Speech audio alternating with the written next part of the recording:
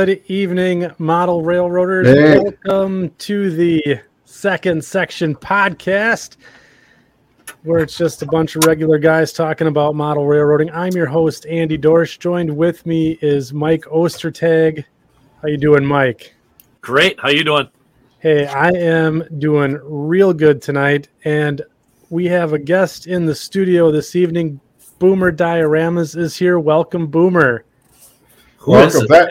Thanks for having me on the show there, you guys. Yeah, welcome back to the show. How you been? Oh, good. Yeah, real good. Yeah. You've been staying busy. I see in the modeling world. Having fun, yeah. Having fun. Sure. Yeah. Gotta have fun. That's outstanding. So I know most, if not everyone here this evening in the live stream knows who you are. You have a pretty awesome YouTube channel out there where you're sharing your modeling tips and exploits. Why don't you give yourself just a little introduction to the audience that doesn't know who you are for all of our fans out there tonight? Okay. Yeah. Yeah. Hey, put you right on the spot. We'll put you on the spot. Yeah, right. Like, what story do you want, right? Yeah. Well, I've been into the hobby. I started out with, like a model airplane. The first model I built was an Texan, AT6 or Harvard, they call it in Canada, right? Okay. When I was 9 or 10 or something like that. And that was it. I got the bug, to build models, right? Yeah. Yeah. And then I think I shared the story of the train thing with my brother and I and stuff when we went into the neighbor's snooping around his basement, right? There was an open window on a warm summer day. He got caught. Well, we both got caught and I got away. But I had a big Lionel train. It was just awesome, right? And it really left an impression on us. So, and then I just got into trains was always something that I liked, but I wasn't preconditioned by the model railroad though. I was more into like aircraft and tank and armor and then dioramas and stuff like that. So when I got into model railroading, I already had that sort of diorama concept embedded in, the smaller scene. Yeah, right. And so I just infused it into the model railroad. Like, that's just the way I sort of took it in. Like, I didn't really start with a model railroad magazine and then just kind of follow along that kind of trend. I just was more on a smaller scale, building, little dioramas, like railroad dioramas. And then, of course, around that time in the 70s, people were starting to do that, the little sectional shelf layouts. And it suited me because I never had a lot of space, especially after I cut holes in the closet downstairs. And the house, my dad came down. What are you doing, right? You cut a hole in the wall, right, to run trains through? To loop around, right into the closet, right? To come around again. But anyway, I quickly realized that I had to settle for a small, 6 or 8 foot by 2 foot layout. And I've built a few large ones over the years, but I've always gravitated to the smaller layout. Like Glover Road was when I re-entered in after a decade hiatus, and it just felt so right and so cool again, Yeah, so, David Winter says his dad would have killed him if he would have went and cut holes in there. Yeah, I know. Yeah, and then shooting paint, like Humbrol paint and testers, like in a little room with a little window open, like in the airbrush. When I got my first Pache airbrush, like I didn't really know what I was doing, right? So my dad, he came down there one time and he said, "Son, you better open up a few more windows, right? You're going to asphyxiate, Yeah. I was shooting earth tones and everything all over my scenery because I couldn't stand the look of the opaque toy-like thing. It bugged me right away. Right away when I was a younger kid, there was something about, I think we used lichen then, that stuff. Yeah, like the right. And then I quickly started bringing dirt in, from outside, sifting dirt and everything. I thought, wow, this looks realistic, And so I was always looking for sticks and dirt, I had bags. As a kid, I'd have my pockets full of little Ziploc baggies or whatever with samples of dirt and stuff. Yeah. Just always something that I did. And of course, it translated into the model railroad, but on a more of a smaller scale. Like River Road is a real, I've jump ahead 50 years, but it's really the one I've been waiting to do for a long time. know, like make a prototype, I mean, and try to jump off from that, you know, from a prototypical scene, and then just expand from that. So you're really diving into the prototypical elements. And what railroad are you modeling for those who don't know? So it's the SRY. So like on the home page, like if you go to about, right? Yeah. Like on the page for later, if people want to go there, like there's just a little write up on it, right? It's the SRY is an acronym for Southern British Columbia Rail, which was formerly BC Hydro Rail in the 60s and 70s. Like after the BC Electric, and it ran sort of shoulder to shoulder with CP. Actually, I think CP, like they leased some of CP trackage as well, but it was BC Hydro. They had this yellow livery and stuff. And if you go to about, oh, cool, yeah. To the far right there, up above, yeah, right there. And you'll see there, yeah. So, yeah, Southern SRY short line in Southern British Columbia Rail. So it was BC Hydro, and then it went into receivership for a while. It was called Southern British Columbia Rail, and then a fellow bought it.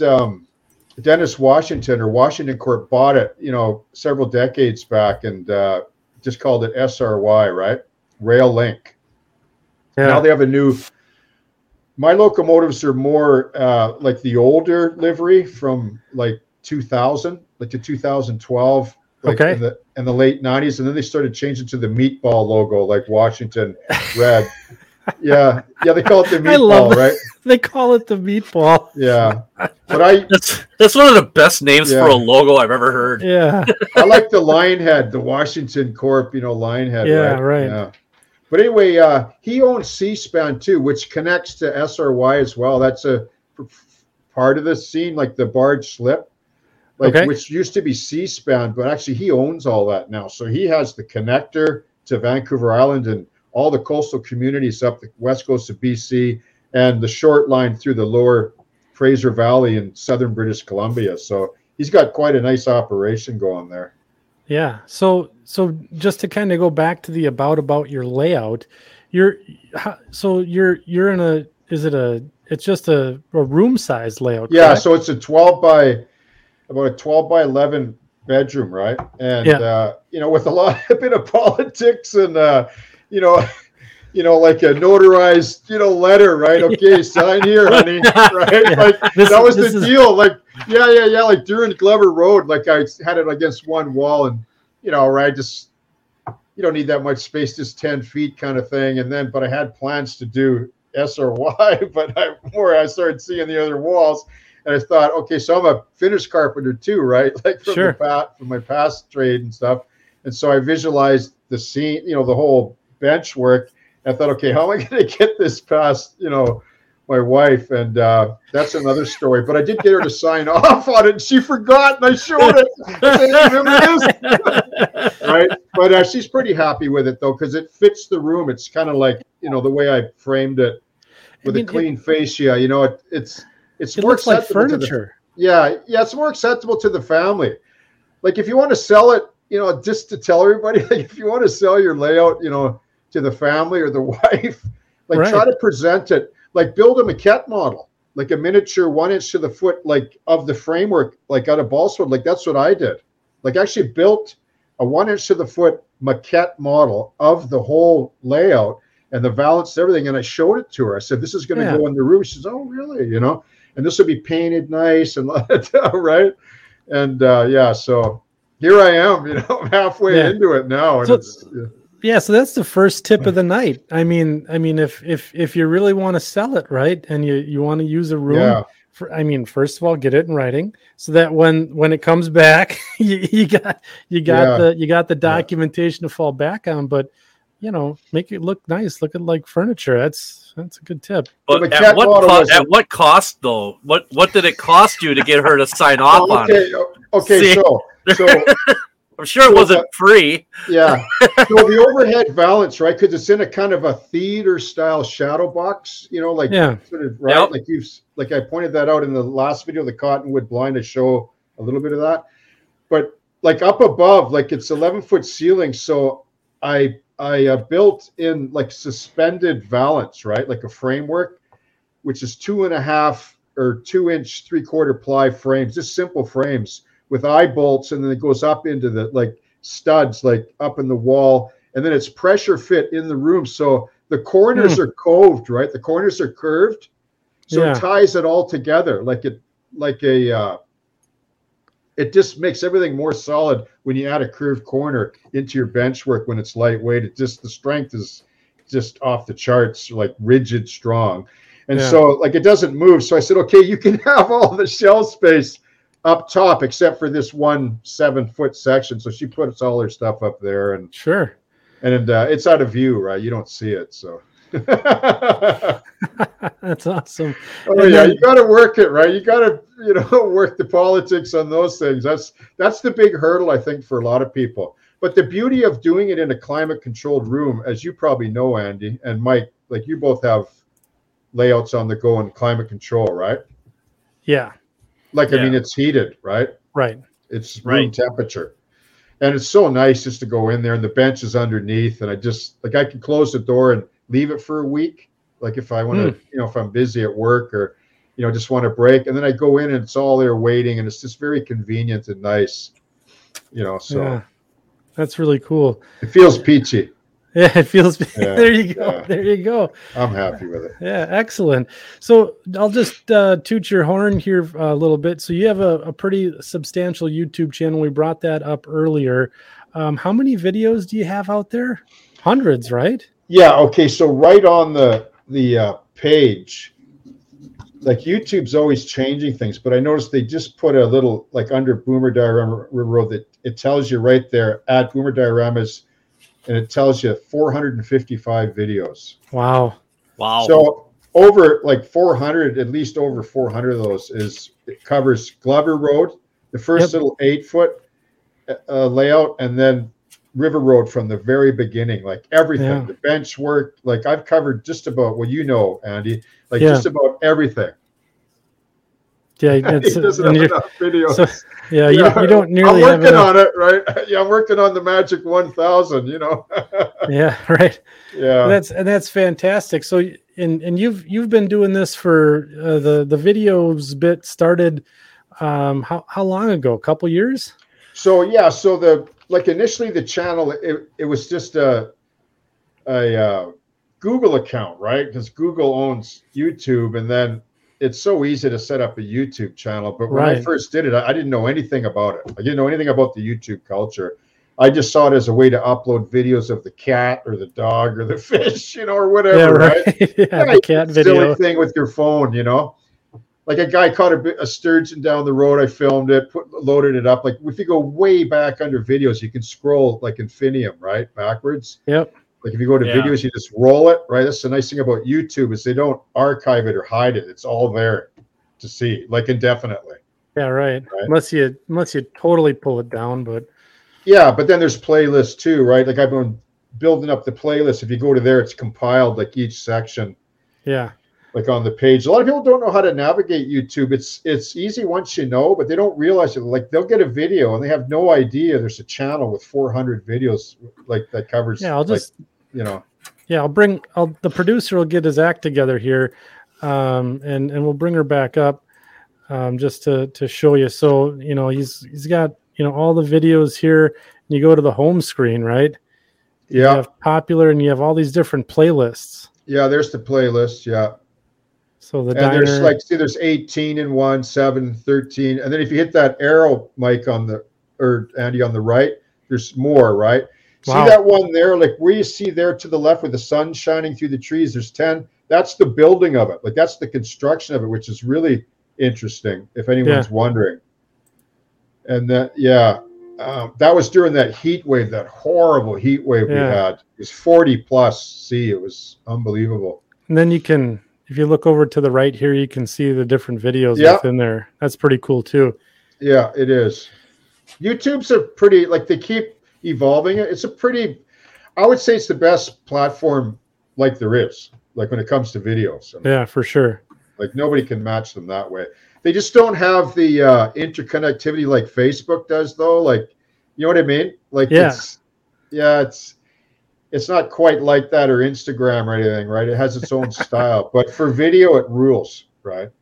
Yeah, and I mean, video it's content. especially in a hobby like ours where it's primarily, it's a visual thing, right? Oh, isn't it And great? Eh? it's amazing to share with. Oh, I know. What an awesome, like, like social media for the hobbyist, like the model railroader in this case. Like, I would have wigged out, like, when I was 20. Like, if I had that kind of, information, like, I'd be thumbing through, buying used magazines with the missing cover, reading articles over and over again and trying it out. And, now they have full tutorials on every aspect of model building and, I mean, you name it, it's out there, right? Yeah, for sure. It's all been done, and now it's out there. So that's good. Yeah. I think that's a fantastic intro, Mike. I don't know about you. Oh yeah. I mean, you could sit there and let him just run the whole show for the whole. I mean, yeah, I think we'll just sit back. It's on cruise control now. That's all there is to it. That's pretty much it. So we did scratch out a tentative outline, and I'm sure that the outline's going to, I guess, devolve from there. But I know we wanted to talk about. No, that never happens. You got to be spontaneous, right? Yeah, that never happens. Here for the N scale fans too. I was thinking, sorry, I don't want to forget because I know that people, he doesn't like N scale. Actually, no, I do. Like I have N scale stuff. Like here, look at this. Like. Have you seen these by Cato? Like 2 beautiful bud cars, right? Wow. These are hard to find now, I think. Yeah. And I'm going to repaint these to BC Rail eventually. And when I build the Cheekamus River Bridge diorama, but that's a project down the road. But there you are for you N scalers. See that? He's a multi-scaler Maybe on next top year. Of it. Yeah.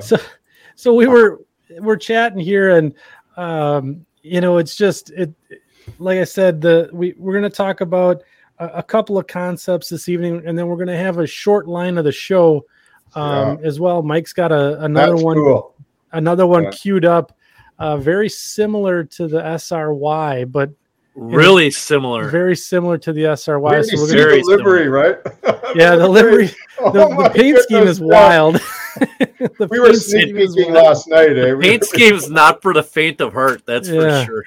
Just for the listeners, if they don't know, we were doing a bit of rehearsal last night, trying to get all the connectivity because I know the last time it wasn't very good. So I got an Ethernet cable and sorted all that. I said, we're not going to let that happen again, right? So we got a good connect now, right? Yeah. And Mike's got new lighting. Look at that. Look at Mike. I got a glow the halo. I have a shiny forehead now. I gotta come up with something here. It's the production better. value. The production value is really starting to climb here on the old section. I'm gonna have to spend a couple hours in makeup before I go on the show next time. We could all probably use that with the HD cameras, right? Maybe I'll go upstairs and see if Joy has some like cover up or something like that to put on there. Here, wear a hat like was it Shadow? Yeah, wear a hat. Wear a hat. Yeah, there you go. Easy peasy. So we have over 145, almost 150 people out in the chat tonight. So as we go through the topics this evening, if you have questions for Boomer, put them out in the chat tonight, and we'll get them up there and get them answered as best that we can. We do have some moderators out in the chat. They're the folks with little blue wrenches next to their name. So just remember, they're out there helping things stay civil in the chat. So keep her clean and keep her model railroad related if at all possible. We don't want to have to chuck you out of this great show tonight. So it's and Wigwag, pretty soon you're going to have to charge admission to the show. We don't pay the host very much, so we're good there. So he's overpaid as this. Yeah. So I think what we'll do is we'll do one of the topics that Boomer wanted to talk about this evening, and then we'll break into short line of the show after that, and then we'll finish up with the rest of the scales or of the script, and then obviously questions and all that good stuff. So Holy cow! We got just here. Hey guys, watching from the boat in Taiwan. Gary there's Goldsworthy. Gary. Hey, Gary. Oh, hey, doing, Gary. man? Go Yeah, ahead. okay, so Gary. Okay, so I got to tell you. So Gary, just quick for listeners. He's like, I believe he. Correct me if I'm wrong. He's sailing around the world. Like What? Yeah. What? Oh yeah. Like a few weeks ago, he was in Japan or off Okinawa or somewhere. I can't remember. And he sent me a message or whatever, and he was tied up somewhere off of South Japan or something. Anyway, he models on his boat. He's got a big yacht, and he's sailing around the world. And wherever he can get Wi-Fi, he follows the channel and the podcast now. So, Wow. yeah, so he's around the other side of the world. That's fantastic. Wow, Well, that's welcome. awesome. Yeah. He lives That's on really the cool. Chuck, right? He lives on the water. He's Oh a man, sailor. Yeah, he's a sailor. Yeah. that's kind of a Wow. cool life. That's, Yeah. that's really awesome. Well, welcome. You're. I'm glad you can pick us up while out on the boat. That's awesome. So, there is a couple of questions filtering in. So, Boomer, we are going to fire them at you real quick here. Okay, sure. So, go via, go home. Go via or go home says, Boomer, you have a lot of talent. What inspires you? Oh my goodness, what a great question, right?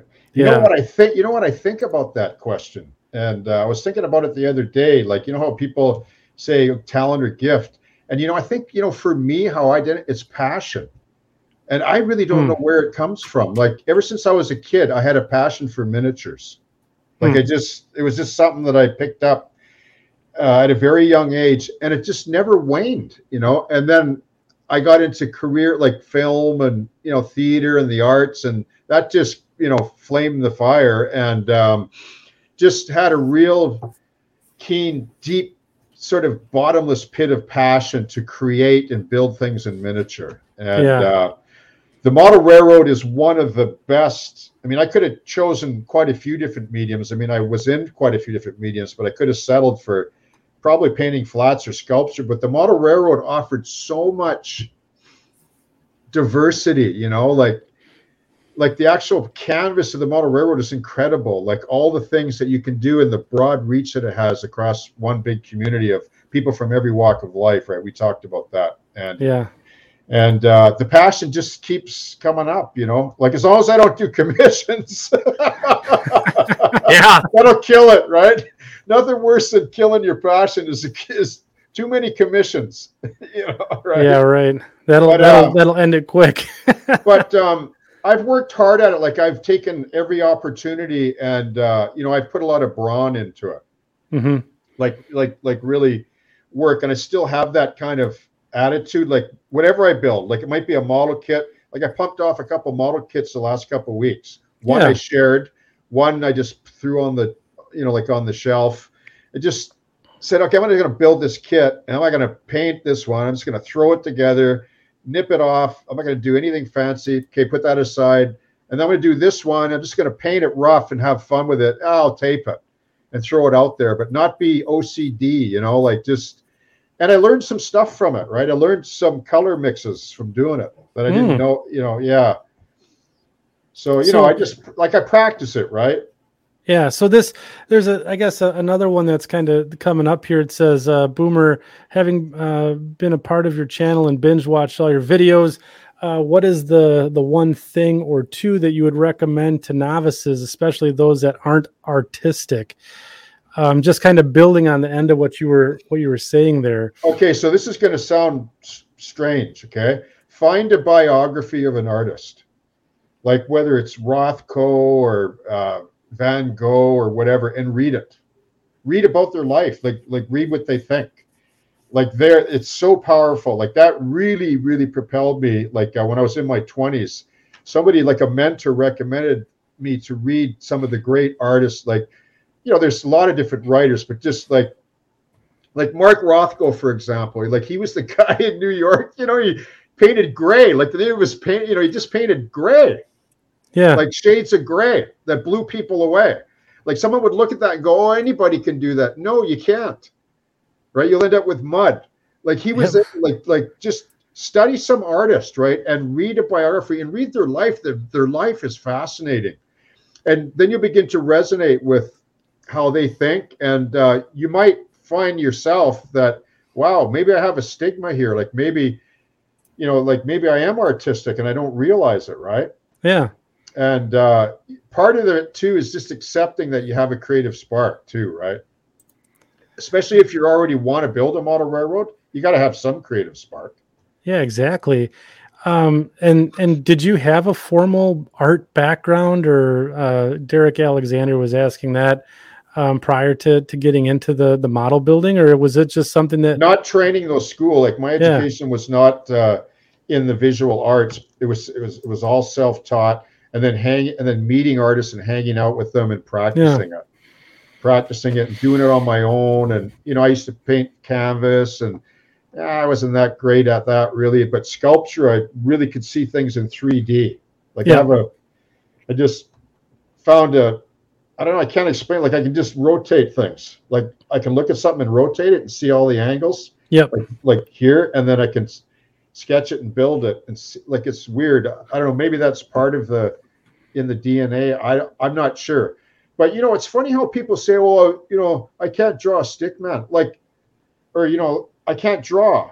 Like I can't draw that good either, right? Like I sketch. Sure. Like if I see a building like a warehouse, like I'll draw a rectangle and then I'll just put squares, door, window, I'll write notes and then take pictures of it. And then go home and then interpret that into a model. And it's not even exactly like it. Like the brewery's not, like we'll probably look at some of those photos, right? Yeah, I have them queued up. So whenever you want to bring them up, I can bring them up. Yeah, like the brewery was, it's up to you, like Andy, like how you want to slot it in, but the brewery's a really good discussion point because let's bring it up. Yeah, okay.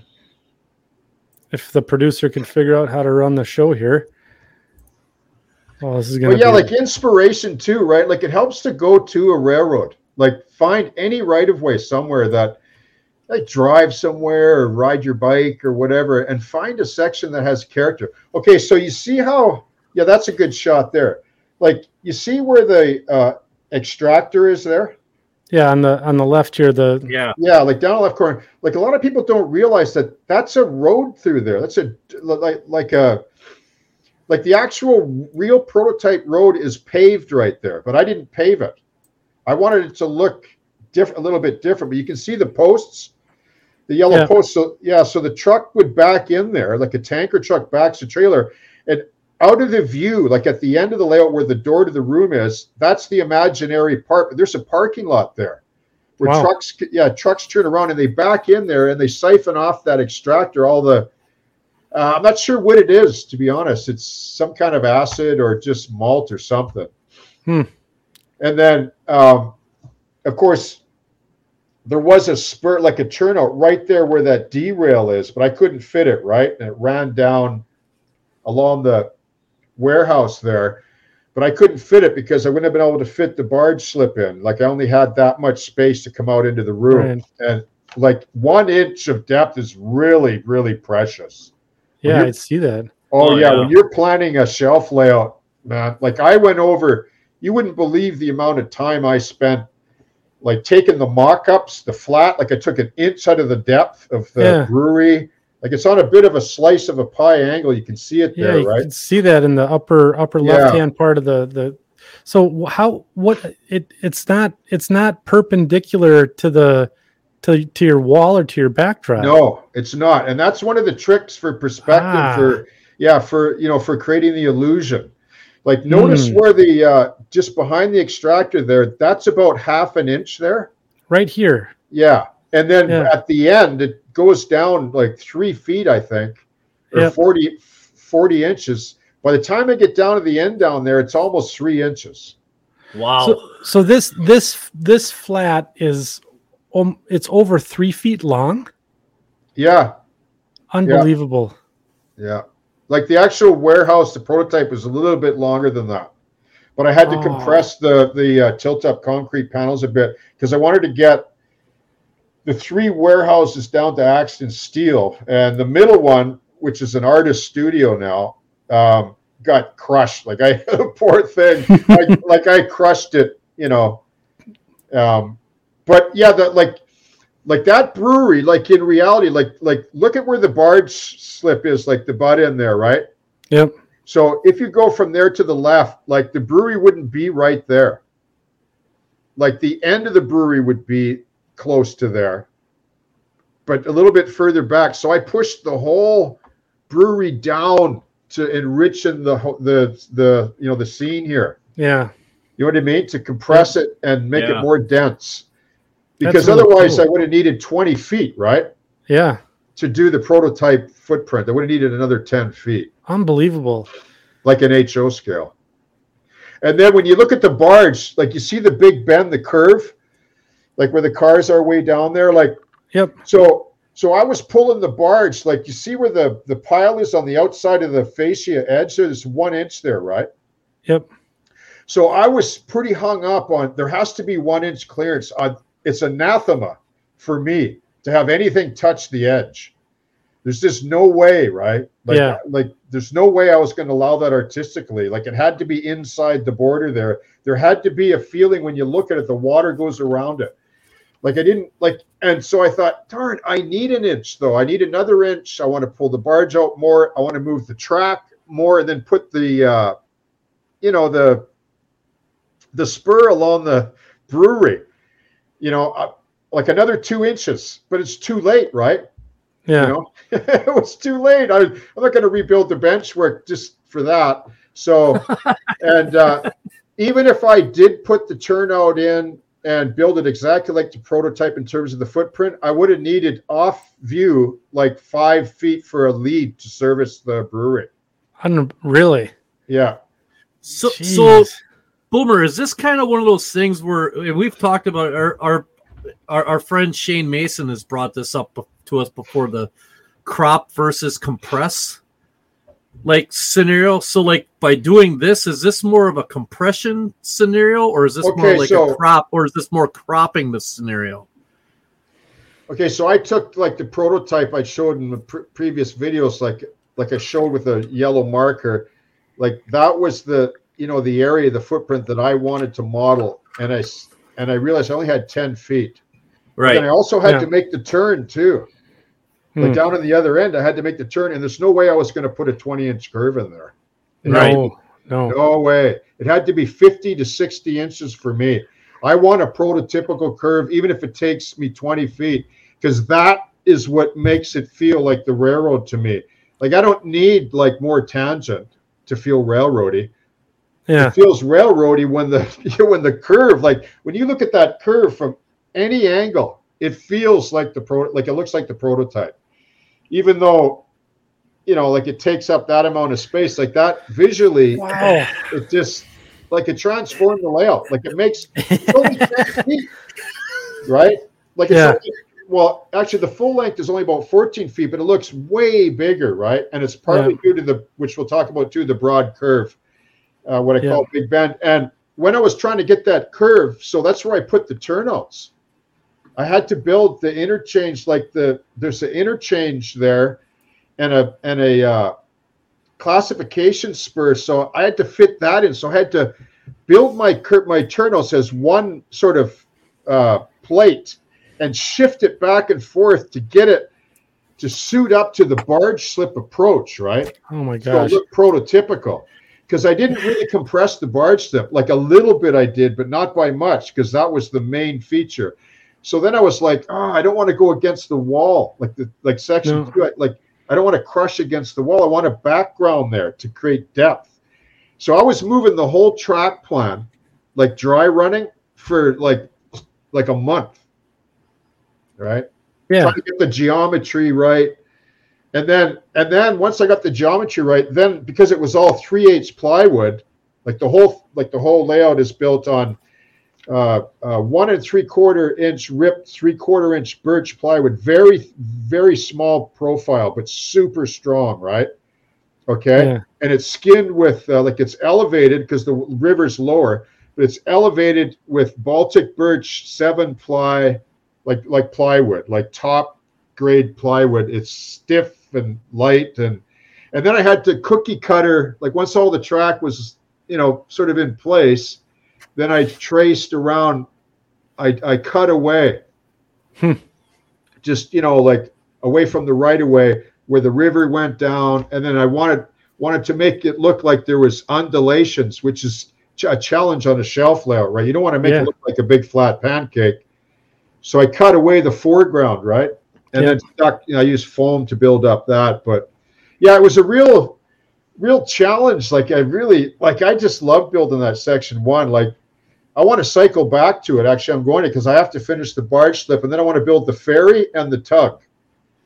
And so I'm a little bit torn right now whether I'm going to move past the the old growth end, like where the parking lot is, the last one. So I'm sort of stalled right there, which is okay because I haven't done anything past that. But now I'm sort of torn right now. Should I start developing that scene, the parking lot where the overpass is? Like I have the overpass pushed out of the way. Yep. Or should I go back to section 1 and like this summer and build the ferry, like that comes in the front part, right? That's going to be really integral to the staging, which is another thing I wanted to mention too, is this question: is staging essential? Because that's a big question for the shelf layout. Like, where's all your traffic going? Where's it coming from, right? So I'm thinking of doing the ferry because that would be like imaginary bridge traffic coming in onto the layout, and then the tug. Because I want to get back into model building this year. I've been doing a lot of scenery the last year, and I want to get more technical again, kind of like the diner thing. Oh, the diner. But the diner. Yeah. The diner, yeah. I know. I think I upset a lot of people on that one, eh? It was like I love that build, with it, right? Yeah. The back alley. It was for me, it was the fact that how did you come up with the imagination of like reimagined what that would have looked like? Because you never see what the back half of that building looks like in the painting. You never see it. So that's all Imagineered, right? That's all it's art, right? Like I copied, like I was inspired by Edward Hopper's, Nighthawks, right? Yeah. And so I've never been to New York, although I'd love to go there. It's on my bucket list. But that, like Edward Hopper grew up in New York, and he walked around at night a lot. And he saw things, and he totally cheated that, that diner anyway. And then I thought, okay, so I'll take what I can see in his painting, and then I'll take what I see here in New Westminster near the SRY Railroad that goes right by there, where down by the waterfront they have back alleys like that, and I'll merge the two together. Like I'll do the diner that nobody knows what it looks like, right? Yeah, the cheese thief. Yeah, I know the kid, right? Yeah, I know. Yeah, the kid. Yeah, I know that harkens back to when we were kids. Look at what Otter Creek. Look at Otter Creek. Kids, okay? I'll just tell you that. The toilet. Remember what I told you last night? Yeah. The toilet. The toilet. But the cheese thief has a story behind it. Like there was the Nom Cafe in Kitsilano where I grew up. Like there was down on 4th Avenue, it was Hippieville, right? Like in the 60s and 70s. And everybody left their doors open and, grew funny stuff in their backyard. And, you get it, right? Yeah. And, beer bottles were all piled out back. We'd collect them and cash in on them. And the restaurants, like we knew the people that had the local restaurants. So every once in a while, on the way home, I'd, drop by and pick up a little slice of cheese from the back of the restaurant from the guy. So there's anyway. Oh man, food and cheese. Yeah, my brother's watching this. He's probably laughing, but my mom would say, "Where'd this cheese come from?" Right? I said, "Make macaroni, Mom." Yeah, but So the diner was really sort of inspired by Edward Hopper because he's my favorite artist. Like, from that period, like 20th century, artists in the 30s, and I took what I felt as an artist, and then I just merged them together into a miniature, like the diner. So when you see the corner of it peeking on the video, that's 30s, obviously. Like, what's that doing on the layout? Well, it could be, because we have a diner down the street that's got Elvis, and it's way back dated, right? Like when you go in, it feels like you're back, like in the 50s, like the Elvis time and Marilyn Monroe. So it could be that. And then on the back side, which you don't really see, like I almost want to turn that side out because it's really interesting. Yeah. But, it was a fun piece, and it was a good, I learned a lot from it. So there's a couple of questions that we may have missed on the way back.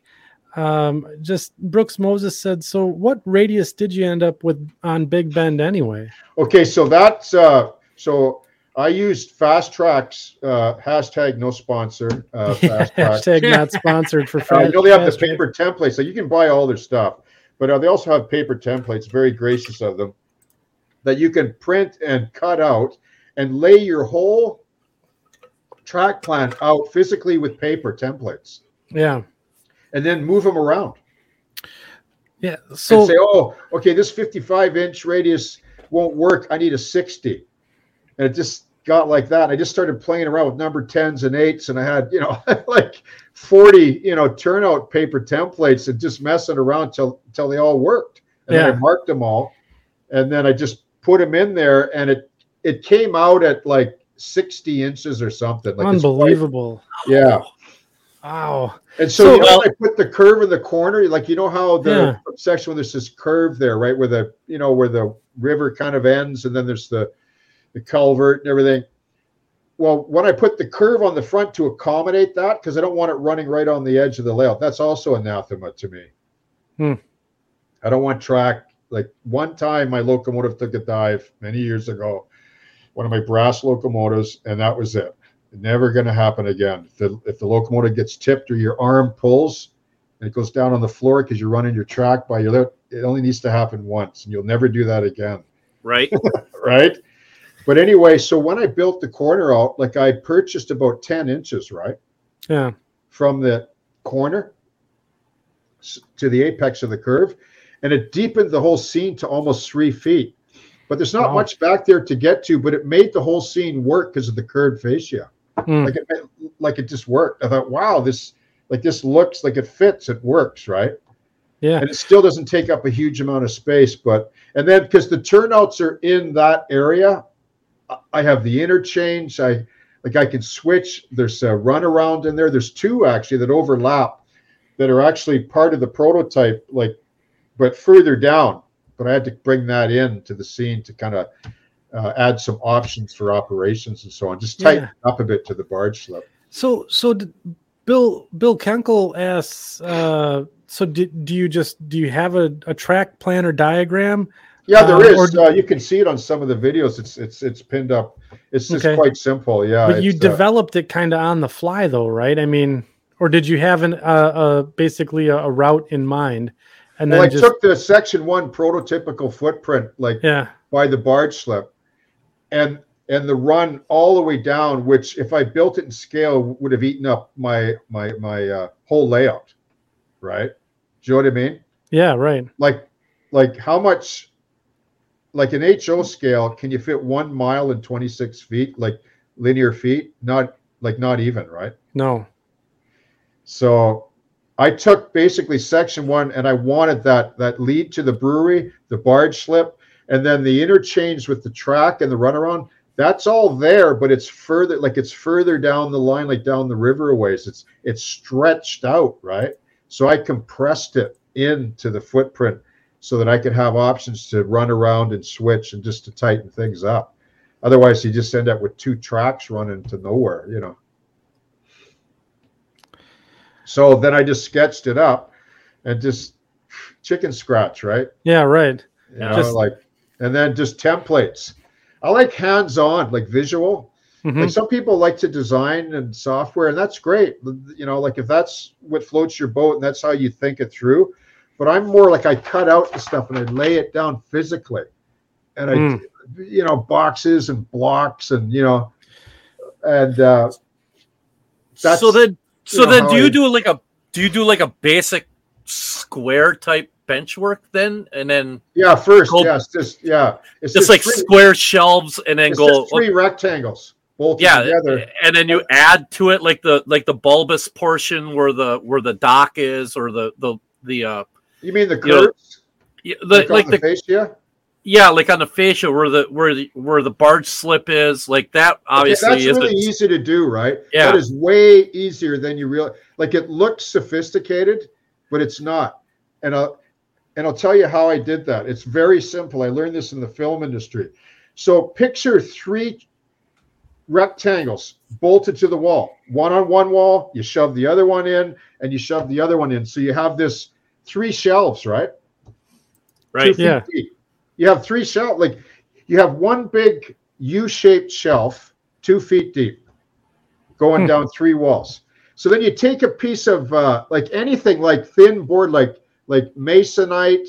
I used red oak, like 1/8 red oak, and cut like if your fascia is 4 inches, like high, right? Yeah. If it's 4 inches, rip a 4-inch strips on a table saw, right? And take one strip and just tack it onto the one rectangle and push it, like slide it onto the other side, like bend it into the corner, like just grab it, right? You know, like this, and then push it into the corner and leave a curve there, and then tack it on both shelves, and then leave the curve there, hanging there, and then just frame it in with just block it in with wood, right? Yep.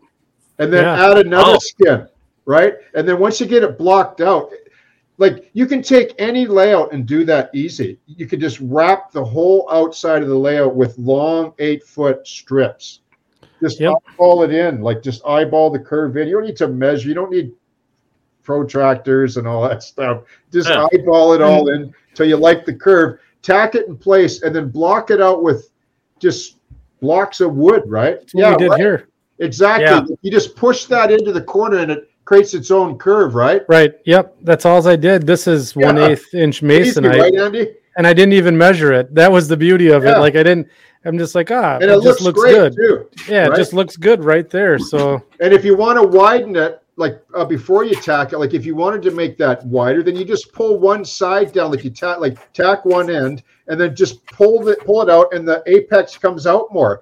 And then you tack it, and then you just pack it in. You can pack it in with foam and glue foam back there. You can do wood, and then run one more. Then I think I ran 3 strips, at least 2. Like I glued and then pinned, like with a brad nailer. Yep. Just glued each one, and so it's super thin. It's a 1/4 inch thick, and it's like bulletproof. Yeah, it's oak, right? Yeah, like it's not going anywhere. For that, yeah. And the framing is so light, so the whole layout, like I can climb right on top of it. It doesn't even move. And I have a couple of braces, like cantilevered braces in strategic spots. So it's very lightweight, very strong, built to last, and also designed to come apart too, as you know. But yeah. So we've touched a bit on the track planning, and there's a few people in the chat kind of asking about curves and easements, and I think maybe this was one really of the good question. Yeah, so this is one of the topics that we've wanted to discuss tonight. I know we're kind of going off script just a hair, but that never happened. So I think you wanted to talk. A lot of railroading. Yeah, you wanted to talk about big curves, right? And how it, I guess, relates to the shelf layout and the importance of it. And so I guess what I'll do is I'll throw up the Guitar Stevie 2's comment here. It says, can you explain how the horizontal easement or how your horizontal easement or the transition of curves are, or just how you do your curves in general on your layout? I know we touched on it earlier, but if we want to talk about big curves, I could bring up a picture, I think. Let's see here. I just use long strips of wood, right? Yeah. Okay, like battens on a boat. Like, you know what a batten is on a boat when they frame up frames on a ship or a boat, and they use battens, right, to true the frames up and to establish the curve of the plank. That's how I do it first. I lay that on top of the layout. I get the one line, the main line, from one end to the other. Like, where's the main start and where's it going to go? And everything else is subject to that. Okay. So I'm going to bring up a picture here. I think it's one that you shared with me. See if I got them here too. Yeah. You got the same ones you have. Yeah. Okay. Yeah, that one there. Yeah. Isn't that a beauty, that pic? It is. It's really cool. So that's 60-inch radius right there. Yeah, that's at least 60. like those turnouts are from, Fast Tracks. They're number 10s or 12s, I think. And they're 60-inch radius, like the outside one, and the one on the inside, like the one on the left there, like towards the fascia, like the very one there with the rail or derailleur, like that's a number 8, I think, just standard turnout because it's just a little siding. But all the rest past that, not that one with the arrow, like that's a standard one too, but all the rest are curved. And you can see it's got a crossover there. And so I just took so I had a stick running all the way down to the brewery, all the way up to there, like right to the end, to the bottom left corner, right, that I pinned in place. So I said, I want the main. You see the main there? It's the yellow, like where the yellow paint is. Yeah, that's it there. So that goes down to the brewery, right, and it comes right along there. See? That's the main. And then everything else. Beautiful. Yeah, so everything else there was paper templates. They're free from Fast Tracks. If you go to their channel, you can download them and photocopy them and start laying up your plan, right? Like it's beautiful. Yep. And then I started laying the paper templates over top of the batten, like the stick, trying to get the curve roughly. Oh, okay, this turnout's too tight. I'm going to take the next one. Oh, okay, this looks good. And that's how I did it. Yeah, good Lord. I'm happy with number 6. Yeah, no, number 6 was something that I just wasn't prepared to use. It's like this scene right here really hit the mark, like my vision. It took me like over a year to get to this, I think. Wow. A year and a half. But that's what I visualized, that big curve when there was nothing there. It had to have that. Because I can look at that all day long and never get tired of it, because that's what the prototype looks like, right? Yeah, this is fantastic. I mean, that does it for me. Like that Big Bend, like I called it Big Bend because that's really what it is. Like to me, it was just the name. You know how you name sections of your layout, like that was so important to me, almost more important than the barge slip. Now, you see the barge slip up in the left-hand corner. It was very important that it had a transition, like a nice gentle curve into that, because I don't want derailments, right? So, like when I do operate, I want it to be like it as small as the shelf layout is. I want it to function as reliably as I can. And the wider your turnouts are, the smoother your trains will run. And also, I can couple any car on those curves, except for auto rack maybe or something. But I can couple any box car on those curves because at 60 inches, like the couplers line up, right?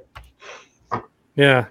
So I can switch and uncouple and do runarounds, and that all works pretty reliably there. So that's another method or reason for the madness of large broad curves, which I wanted to show you. That's in relation to inspiration. That book that Mike loves.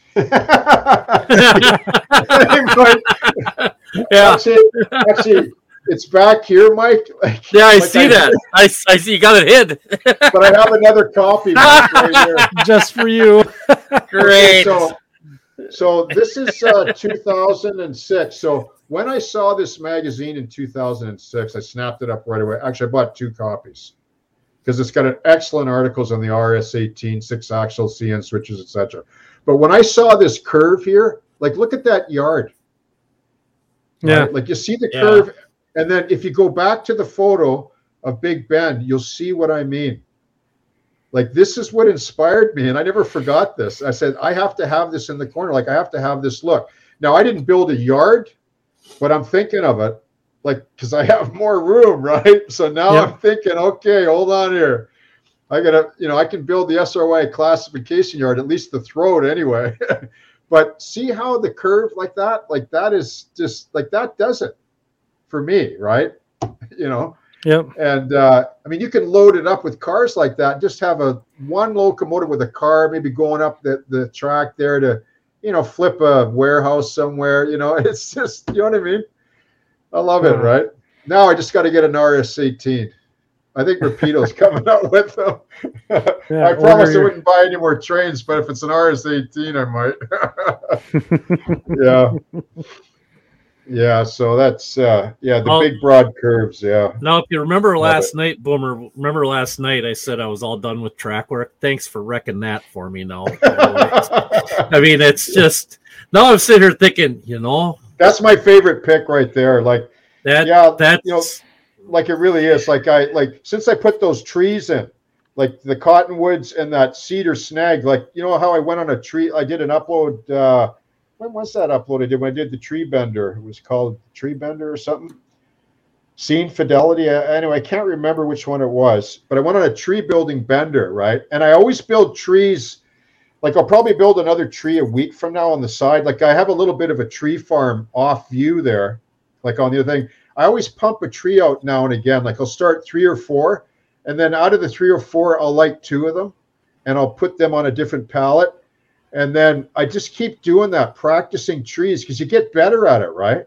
Like everybody does. Like my early trees were like on Glover Road, like you know where they are? They're stuffed way back there behind the grassy knoll, right? Like, yeah. Because, that's just the way it is. We evolve, right? Like that's the disease of the model railroad, because we all grow in skill. Then we look at our it's old a stuff disease. And go, oh, it's a disease. Right? Yeah, so anyway, so that's a t-shirt right that's there. That's a t-shirt. That's a t-shirt. There you go, yeah. Model railroading, it's a disease. It's a disease. But you can see where the trees are there, like in the apex of the curve there. Yeah. So that's prototypical, right? But there's no cedar snag there though. They're just cottonwoods.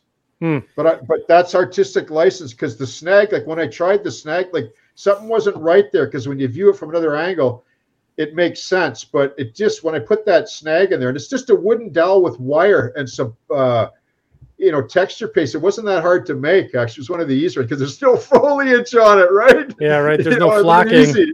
Like snags, but who does snags? Like, do you ever think of that? Like they're everywhere. They're powerful, man. Yeah. Throw a snag or 2 into your tree grove and watch it pop. So anyway, so on the prototype, you can see the reef there. Like that's compressed a bit, but on that corner, like it does turn like that, but not as sharp.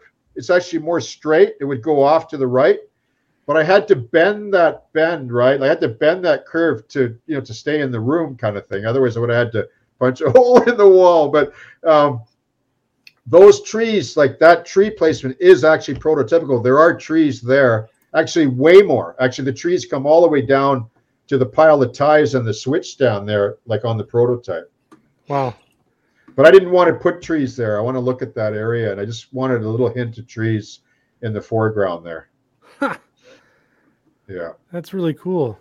So, so with the broad curves here, I know we wanted to just, briefly, touch on this topic. Is there anything else that you wanted to, I guess, convey? So as you go around the layout here, this is only the one half of the U, correct? So the other, as we go around, there's going to be right. Yeah, half. the full length, you mean? Yeah. I haven't developed anything past that. Well, I have plans, and I have the overpass, which you don't see because I got it up above. I don't want it to get pranged because of the railings. Yeah. But then, like in that spot right there, okay, like you see that empty parking lot right there? Yeah. That point going out of the picture is another 6 feet. And then it turns and goes down the other wall. Wow. So I'm excited. Like I have stuff. Well, I want to do the grain elevator. Like they took that down, the Milner grain elevator too, right? Like that's for section 3. But the corner, I was like, I'm not like, I know we were talking last night. I should probably tell the community this. Like I'm at a little bit of a loggerhead here. Like I've stopped at the parking lot here. I'm not even sure if I'm going to put the diner in there now. I just want to think about it for a while. You know how you need to, okay, so here's a good example. So I'm going to sit on this spot. Like I'm going to do some other stuff. I'm going back to the barge slip. I'm going to draft up some plans for the tug and stuff, but I'm going to hold off on this parking lot part here for a while. I'm just going to let it steep. I know something will come. It's just like this grassy knoll. Yeah. Like, I don't know if you remember, like somebody had said, what are you going to do there? Like section 2, like you've got Axton steel. Like what? I said, I don't know, but I'll figure something out. And when I started doing that sort of, Cedar Grove kind of tree section, I wasn't sure about it. Right. But it actually but it was that retaining wall that made it all work. But I didn't know that. I wasn't there yet. But when I put that retaining wall in the parking lot, all of a sudden it was like a chapter ending right there. And I thought, okay, it works. Up to here, it works.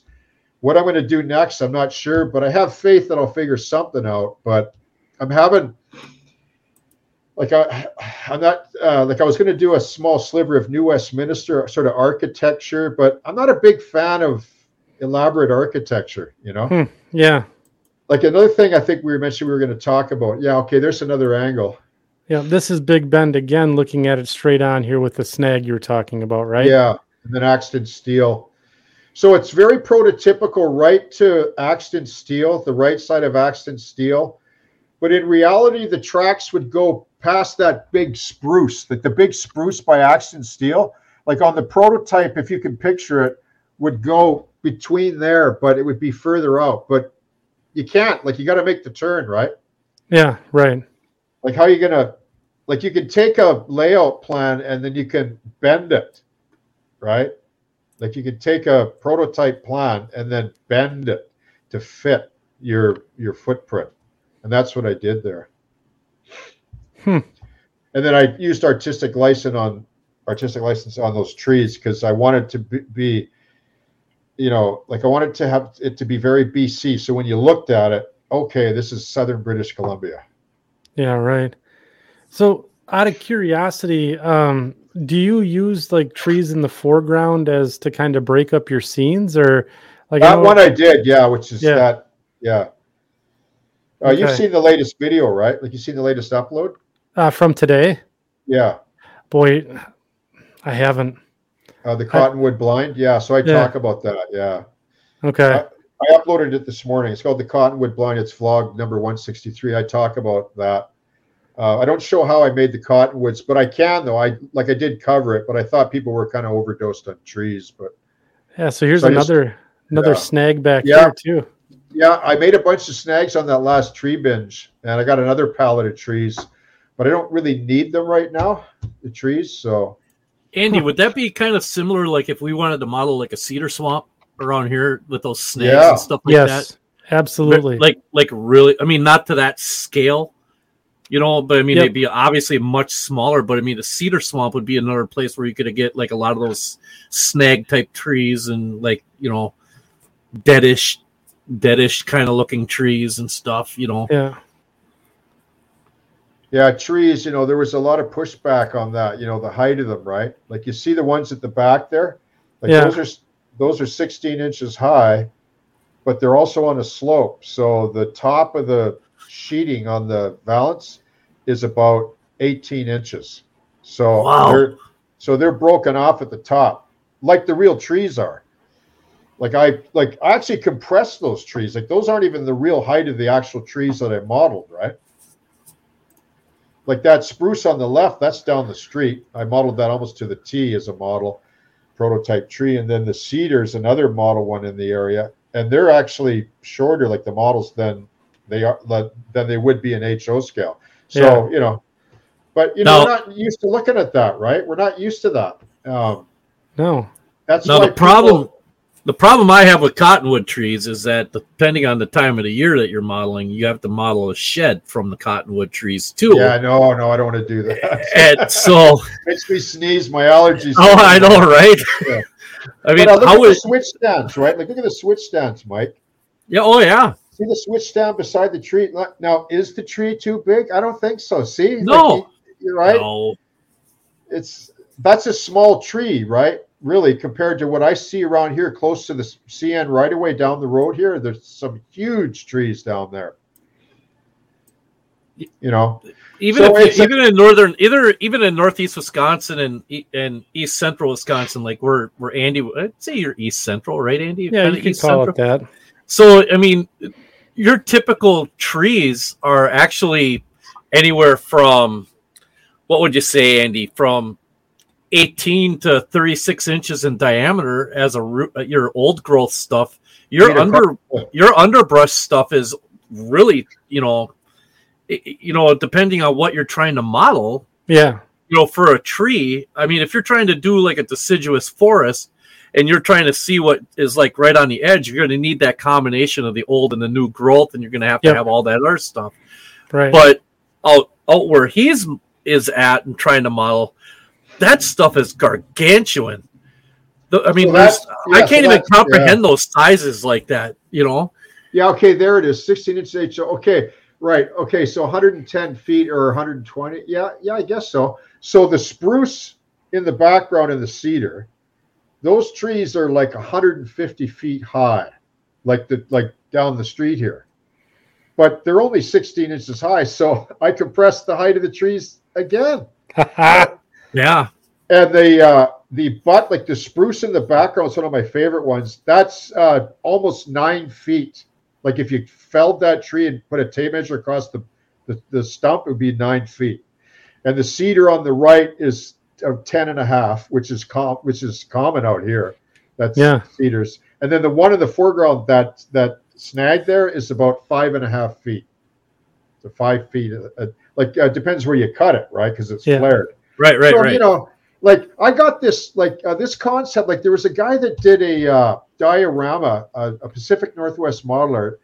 I showed the magazine. I don't have it here, but he did this HO diorama, Burlington Northern. Like remember the white-faced, Jeeps. Oh yeah. Or sorry, that neat paint scheme, the SD40s with the white face and the green. And he had them going through a grove of trees. It was about 8 feet long, and it blew my mind.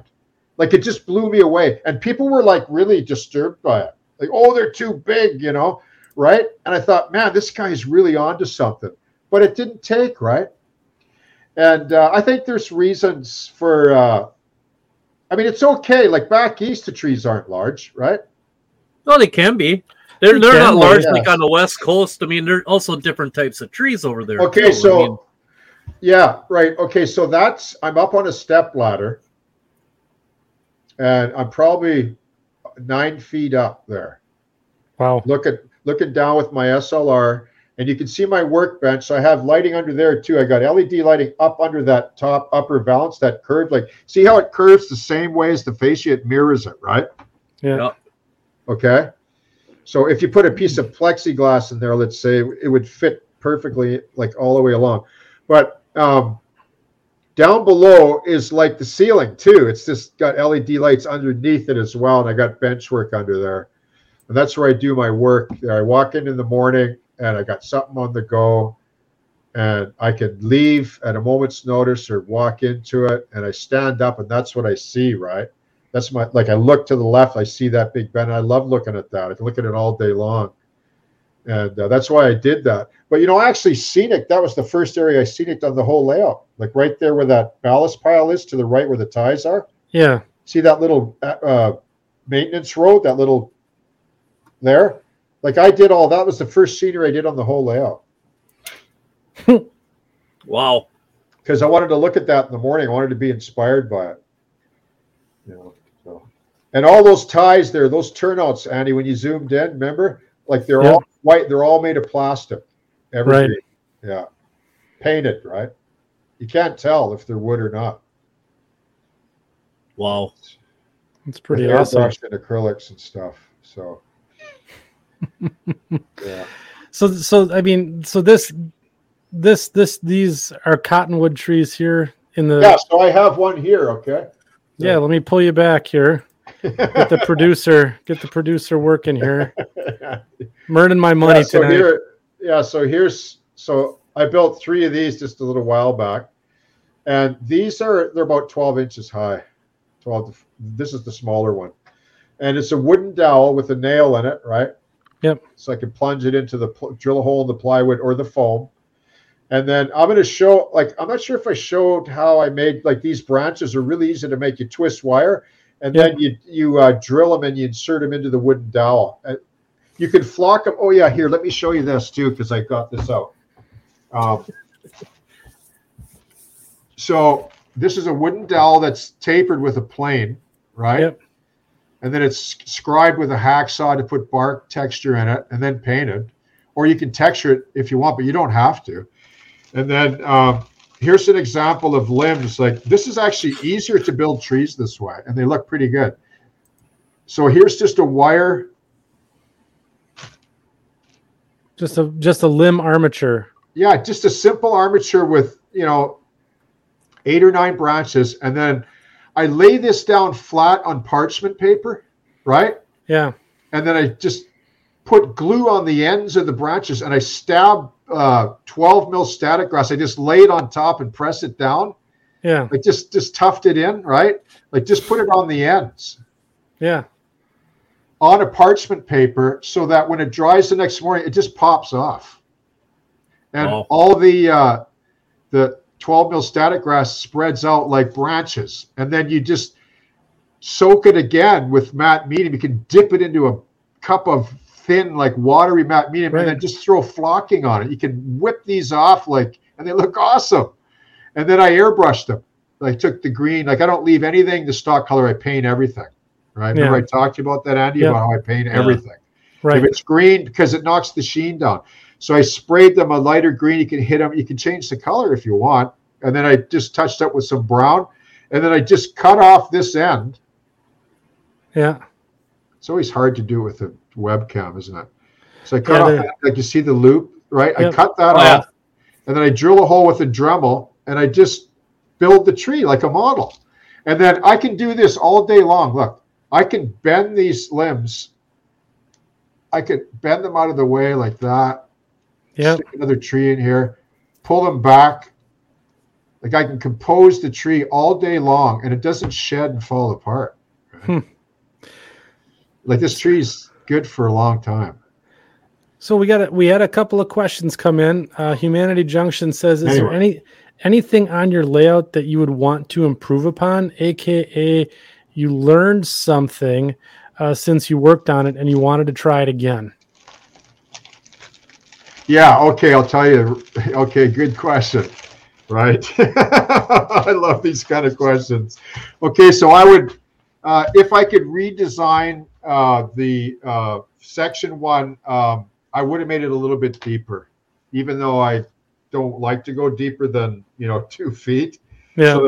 So that I could have put that spur in for the brewery, like the prototype. I just didn't have the space.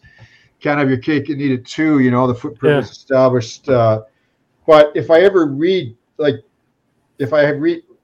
that scene, I would put the spur in that runs up against the loading base and then the main there as well, and widen that more like the prototype, and really, because I just had to cheat it. I had to lay ties and rail there to make it look like there was something going on there, but it's not even it wasn't wide enough to get the track in there. Right, I wouldn't have had the 13-foot center to center clearance. Yeah, right, exactly. And it's not 13 feet anyway; it's more, because I showed that on the video when I walked the area. And then I would have built the barge slip the prototypical length. I had to shave off 30 feet or 20 feet or something like that. I had to squeeze it a bit because that curve and everything, trying to plan it all in, just 2 more feet, right? Or just 5 more inches, please. Right. That's the way it is though. Isn't that the curse of model railroading? If I just had 2 more feet, or if I just had 5 more inches, or if I just, that's the beauty of model railroad. There's always a problem to solve. And if you love solving problems, which I do, then it's a marriage made in heaven. Yeah, model railroad, because I love that. So that's really cool. So then, is that there was a question earlier about, so you're solving a problem. There's no, I guess, one method to your compression or to your, so it's all a new problem, new way to solve it every time, right? Yeah, you can't really write a book on it. Frankly, when I try to explain it with the artist mind, I'll listen to the video, I go, oh, geez, this sounds like what's this now? Some kind of black magic alchemy, right? I hope they can kind of, I try really hard to convey compression. It's unique to every individual and every layout and every plan. Yeah. It's a concept, right? because you want like a scene like that scene. Like, okay, so Andy, there's a picture of the warehouse from a certain angle. Yep. The one with the blue line on it, looking from Big Ben, the approach to the barge slip from. Let's see, which one was it there? I think I have it here. Yeah, there's two. There's one from the bar. Okay, yeah, there's one from the barge slip and one from the Big Ben parking lot. This little guy? Yeah, okay. So the prototype, like that is squeezed so much, right? Like I would have needed another 2 feet past the wall to really, because there's a huge parking lot there. Yeah. With trucks and everything, trailers, they were all over the place. Like I had to just, so that middle track there was just another spur that ran parallel to the one up against the loading base. That's prototypical there. But that spur there that you got your cursor on, I revised that and pulled it away from the building and turned it into a runaround and ran it down into Big Bend. And it made so much sense because now I can run, see, because there's a way to run around there, see? Yeah, right. And what's interesting is I haven't been down there for a while, but when I was down there, like just around the COVID time and things were really kind of nightmarish to go anywhere, I went down there and there was all these ties and rail and all kinds of stuff. And then there's an improvement project, a video on it too. And I think they've changed it down there. Like I wouldn't be surprised. I got to go down there and get more video again, do another rail fan trip down there and see if they've made any changes. Because I think they were looking to, because there was a problem when Amazon bought that building in SRY. They had a big battle of some magnitude there. You know, when they put the, obviously the warehouse lost out. Or the railroad. I mean, the railroad lost out. SRY owns the parking lot though. Like SRY owns that huge area where the barge slip approaches. Like they own all that space. But Amazon bought that building. Like that building is what it looked like 20 years ago. Right? That's the way it was. It had a blue line on it like that. And it's out of service. But see, I put it in service on River Road. Yep. And I put, but the brewery is out of service, but there's still rail there. But the rail there that you're pointing to, they put air conditioners and built it right into the track. Like they hammered in posts and everything. It was unreal. Like you never seen anything like it. Like the fencing. I wish I had a picture. It's in a video though. Like the shelf layout philosophy one that I did 10 days ago. I walked down the actual prototype when they show what happened down there. They just put fence up. Like they must have told the country, oh yeah, just put the fence right into the track, and they built the fire escapes and cut new doors and put a floor in that warehouse above the blue line, and you know it's all changed quite a bit. So I modeled it. You know, I backdated it to, the late 90s, 2000-ish, or actually 2000 era, 2005 to 2010, somewhere in there. Yeah. And like, notice the simplicity of that scene, right? There's nothing to that. It's just a tilt-up wall there's a telephone pole, like on an angle, just a little bit there. One of the doors is partly open. I don't know if it's that one there. If you slide over to the right. Yep. Yeah. Okay. So you see how the door is just part way open, right? It's not fully up or fully closed. You know, somebody was going out for a smoke, or I don't know. Right? Right. Very simple scene. Like you don't need to be elaborate to make a scene look prototypical, right? But the curves. Notice the curves. That's really, really, that's really the magic or the trick, I think, to make a scene really look prototypical. Even if it's freelanced or revised heavily or compressed, if you have the wide curves, any scene will look real or realistic, right? Yeah. Yeah. So I keep messing up this feed here. So on the big curve, so let's just review here. So in Big Bend, it's a 60-incher, roughly 60-inch radius. What's the depth of the bench work then in that area? You said it was 2 feet. 2 feet. That corner's almost 3 feet. Yeah, that corner's 3 feet. Okay. Yeah, because when you put the curve in the corner, you bring the layout out, right? But if you go to the other pick from the other angle, you'll see, I think, that corner, and it's acceptable because I don't have to reach in there. Yeah, right. To re-rail a train or reach in or whatever. You know what I mean? Like there's a lot of thought behind you shouldn't build your bench for deeper than 2 feet. I mean, it's not a law. It's just, like one of the givens or druthers, right, of model railroading. If you need to reach in and not break stuff, like we all know what that's like. We break more than we build sometimes. Oh yeah, but that's how you learn too, right? That's how you learn. Yeah, that's how you learn how to come up with new ways of holding something that you guys have, those holder things have been invented by stuff like that. It's just like there's a lot of chain link fence I have to do yet in this area. Like remember, okay, so this is section 1. But I remember how I told you, like I might be cycling back, like some of the content, like I'll be doing in the next month or two, it might be based on section 1 and some of the details I want to do. Like I wanted to do the chain link. There's quite a bit of chain link fence, like where the barge slip is. I don't know if did I send you? Yeah, I sent you a pic looking from the barge slip, Andy. Yeah, right there. Okay, so there's quite a bit of. Okay, you can see the corner down there. Like, see where that boxcar is? Yeah, that's an AccuRail, by the way, Andy. Remember I love that. Yeah, I love that. I love AccuRail stuff. Yeah, I know. Hashtag not sponsored. I love them too, man. They look good. I don't know. There's something about them. The AccuRail, they're simple. You can detail them. They're cheap. Yep.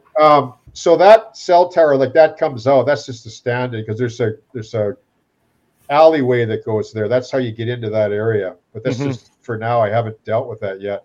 But there's all kinds of compound chain link fence that goes along that container there. Like, see the container? Yeah. Under the tree there? There's a section of fence that goes along the top of it, like a 1 foot high. And then it goes around the yard office. And then goes in front where the wood to the pavement is. There's a chain link gate, security gates there because the cameras and everything. And then there's fence along the riverside of the chain link as well, so people can't get onto the barge, like down on the reef there. I got to do all that, but I didn't do it because I was reaching over everything, right? But that's all kind of done now. And then you can see the stanchion, the light stanchion I just did, the little gray light stanchion on the foreground, down in the right corner there. I just did those. I'm making the light stanchions out of brass, and they drop in. That's a plastic pocket. There's small square Canis brass that are hollow for the wiring for LEDs, and then there's 6 that lights up the whole for night ops, right? Yeah. I made AccuRail price go up. Yeah, well, I love AccuRail, man. I got a bunch of them sitting around. I love painting them. Yeah, that's awesome. But so believe me, I've broken that rail 2 or 3 times now. I was gonna ask how many times have you busted that off? 3 times I broke it. Yeah. But I glued it. I CA'd it back. It's okay. Yeah. CA's a necessary evil, but it works for that kind of thing. Yeah. Normally, I would have done that in a brass. You could solder that and put it in a jig, but I just wanted to get that project done. So I got to, I'm not finished the bar step. There's those light stanchions, and then there's some work I got to do on there's kiosk on the towers. And then, I know the wooden deck. I was really kind of got lucky there. I think I was in a zone, and it's all evergreen, the whole thing. Evergreen styrene. Yeah, the whole. It's built on 3/8 Baltic birch plywood. And then, I'm just Mike's reaction. He's just. It's under the playlist. Like if you want to see how I built it, it's under the playlist. Building the barge slip. And I decided I wanted to build it all out of plastic because I wanted to weld everything. Right? Yep. I don't know if I mentioned this to you, Andy, and I probably might upset some people when I say this, but okay. I don't like using CA. I use it only if I absolutely have to, but I don't like gluing plastic parts or anything with CA. I hate CA. It falls apart in 5 years. It soaks into the paint, and then it hardens the paint, turns it into a blister, and it falls off. If you bump it, eventually it does, the models will start to shed parts that you've glued brass to plastic with, especially painted parts. But I use CA because I have to use it sometimes. Like if I have to glue a brass part to plastic, then what am I going to do? Then I usually sand it. I clean the paint off it, and I put tooth on both surfaces because CA is a mechanical bond. It's not a chemical bond. It's not chemical. But when I built the barge slip, I built it all out of plastic because I wanted to weld everything. And even though those railings are a tad fragile, they're still like they took a good blow to break them. But yeah, it's all plastic. And when I painted it, it was all thin acrylics with the airbrush. And I just got into a zone for 3 days, like 8 hours a day, and I just got on it and I just started pumping away and didn't leave it because I didn't want to lose my mojo on it. And it came out pretty good. I was really happy with it. But that joinery right there, like, you know what the hardest part of that whole build was? Like, see where so the barge slip is a tongue, right? Like, see where it meets the landing? Yes. Yeah. Yeah. Okay, right there. So there's a stove bolt under the layout. If I pull the stove bolt out and I wiggle, there's a Dean's plug because it's all wired, the barge slip, the electrical. There's a Dean's plug behind there. I just unplug and I wiggle that, and there's a tongue. It's like a cabinetry type tongue. It slips in. So the whole barge slip comes off, right? Yeah. In case I ever have to move it. I would never want to move it with the barge slip like that, like a 10-foot module. No way. Yeah, that'd be tough. They'd get KO'd, right? Yeah, for sure. So that was pretty challenge to get that level. So when it slid in place and I had to build the two joinery sections really beefy. I think I used epoxy and plywood and made it really strong. So if the shelf layout moves, that section won't move. Everything else will move, but not because it all moves, right? Yeah. Yeah. Layouts move with humidity and even in climate control. They do shrink and expand. Oh yeah. Like you'll notice with yours, Andy, like give it another year, and you'll notice some stuff. So I've noticed that on cold nights when I'm down here, and even, I keep it relatively regulated temperature wise, but when it gets dry and you get the cold, dry winter, you start to hear the creaking and the cracking. And I'm sitting here building the model, and and you're just like, what's going on here? The layout's starting to talk to me, and it's interesting to see it shift over time. So there's a couple comments here. Mike, people are asking if you're doing okay. You okay, Mike? I'm fine. Everything's fine. It's going to be fine. Everything's fine. Yeah. I'm good. It's just get on the short line. It just blows me away. I mean, if he wouldn't have said, and I mean, I've watched the video on how he made that. It still blows me away. If he never would have said that was styrene, you wouldn't know it. Right, exactly. You would swear to God that was wood. I love building with styrene plastic. Like, I know there's okay, so when I started, like in my 20s, I was into narrow gauge, like this kind of thing, but ON3, right? This is just something I built a scratch build, dead rail, FN. This is FN3, listen to this, 120.3. Let that confuse you, right? But anyway, I was into the narrow gauge ON3, so it's 3 foot, and I used to build everything out of wood, like back in the 80s and stuff. Right, yeah. like wood buildings out of wood, like that made sense, right? Right. But when it comes to modern architecture, we're dealing with concrete, right? Right. And brick. And I learned from a guy. I went to a show. Used to go to the IPMS shows, the International Plastic Modelers Association. Like they're the rivet counter guys of the model kits, like mostly aircraft and tanks. They do the dioramas and stuff. I used to go to those shows a lot, like in the 80s and 90s. And this guy did this building. It was a wooden building. And I swear it was wood. And he said, no, it's all plastic. He had a little, a portfolio, and he showed me. I was totally blown away. I said, how did you do that, right? And he showed me how to do it. He said, I just use a razor saw, a number 11 blade, and that's it. And he showed how he's, to scribe like you scribe the plastic, like plastic makes dust, right? Like just like wood, but it doesn't go fuzzy. Like it has and then you wipe it with 600, you just stroke it with 600 sandpaper and it looks awesome.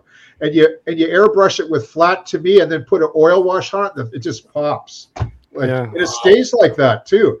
And you can cut it, you can crack it, you can score it and break it and twist it and glue it. You can weld it nice, and it's really versatile. When you get into scratch building with plastic, it's not that difficult once you get into it, right? You start getting build a flat. Like that's what I tell people, man. You want to learn how to scratch build a warehouse flat. Like Mike, you've built them. Yeah, Mike, where's your warehouse? Huh? Your warehouse, man. Where is it? Oh, it's in the other room. I'll go get it. Hold on a minute. I'll be right back. Yeah. So plastic. So, I learned how to do wood. Like that guy inspired me. It was in the 80s. Like, how you go to you see somebody build something, you go, oh man. And, we talked about, Andy, I think the last show, like, don't be intimidated by other modelers that you think are better than you. Be inspired by them, right? Like, be challenged, right? Like, be motivated, man, to do better, right? And that's what I do. That's all I do. And there's so many good modelers out there. And painters. Yeah. They're incredible, man, what they do. Like, now that new style of painting, they call it... it's this Spanish, there's a name for it. It's not really new. It comes from the classical era, but they have terms like, I wrote them down here. Okay, listen to this, right? Okay, so they use terms like this. Like it's really opaque. Like it really stands out. Like when you put it on social media, like Facebook, like you see a model kit, like they're really flashy. Like they just, like figures now they're doing fantasy, but tanks, planes, they have this new style now, like the younger generation. They're awesome, man. They're way better painters than I am. I'll tell you that right now. I have a desaturated, thin wash style. That's all I do, right? That's my style. But these guys can paint and make a model pop. It's incredible. But they have these names. They call it unify, blend, reconcile, and modulate, right? Okay, so those are all terms that the masters already were doing way back when they're painting canvases and watercolor and field sketches. So it's not new, right? They didn't invent it. They just took that and put it into the model miniature world in the same way I took the diorama concept and merged it and fused it into the shelf layout. But it's just a progressive evolution of the art form in whatever genre or aspect that you're into, right? Yeah. It's not new. It's just innovative, right? It's applied differently. Yeah, applied differently. So paint can transform just about anything. Like there's many different methods, right? Like, our buddy, the mud Ralph, father. The mud father, right? Ralph, I know you're watching, right? Yeah, Ralph's a good painter, man. He knows, like he sees it, right? Like he sees it in his mind right here, and he studies the photo and he translates it. And I bet you he doesn't tell you, oh, okay, there. Okay, look at that. There it is. Yeah, so this is inspired by this was inspired by the way Boomer did the it looks like the building concrete, man. It looks like concrete. There's like what is it, like 4 different colors on here, 5 different colors. And then the way I did my doors, where I just used like corrugated. Let's see if I can get in here. I better, you know what? You just got to paint those a different color now, and they'll pop like cream colored or something. Or why am I making this so hard? Can't know, Mike. It's what you do. There it is. Oh yeah, okay. Now you can see the corrugated door. So that's just evergreen roofing turned sideways, right? Yeah, and so there's that. But I did the dock. So in a way that if I wanted to, the tar and gravel roof, dirt. Yeah. Right? That's just sand. That's just sand. It's just sand from out in my driveway. Yeah. And then these vents are actually, because this is S scale, I decided I wanted the roof vents. These are Rick's Products HO scale roof vents. And I think they look better in S than they do for HO. I think they're more correctly sized. They cross over, they're big vents, But I did this with the dock. If I want to take these docks and I want to put this against, say I want to put this up against the wall someplace and I want the track to come closer and eliminate this dock, I actually use drywall screws. That dock isn't actually glued onto the rest of it. that dock will pull right off, and then I can just go back over this with my airbrush and redo that paint on the bottom. That'll look so awesome when you get weeds, like when you get it laid in your place, like, you know, like where you put it, Mike, and then have weeds growing up like grass along the edge and stuff, and old tires and 50-gallon drums, and you know. Oh, and then the numbers, I just cut out. I found a font close to some warehouses that we have in town here that I used to deliver boxcars to, and I'm like, oh, that's kind of neat. And I took a piece of cardstock and cut the number out using a stencil. I actually printed it on the computer, and then I cut it out, and then I used that as a template, and I just airbrushed. That number is airbrushed on there. Yeah, so, nice.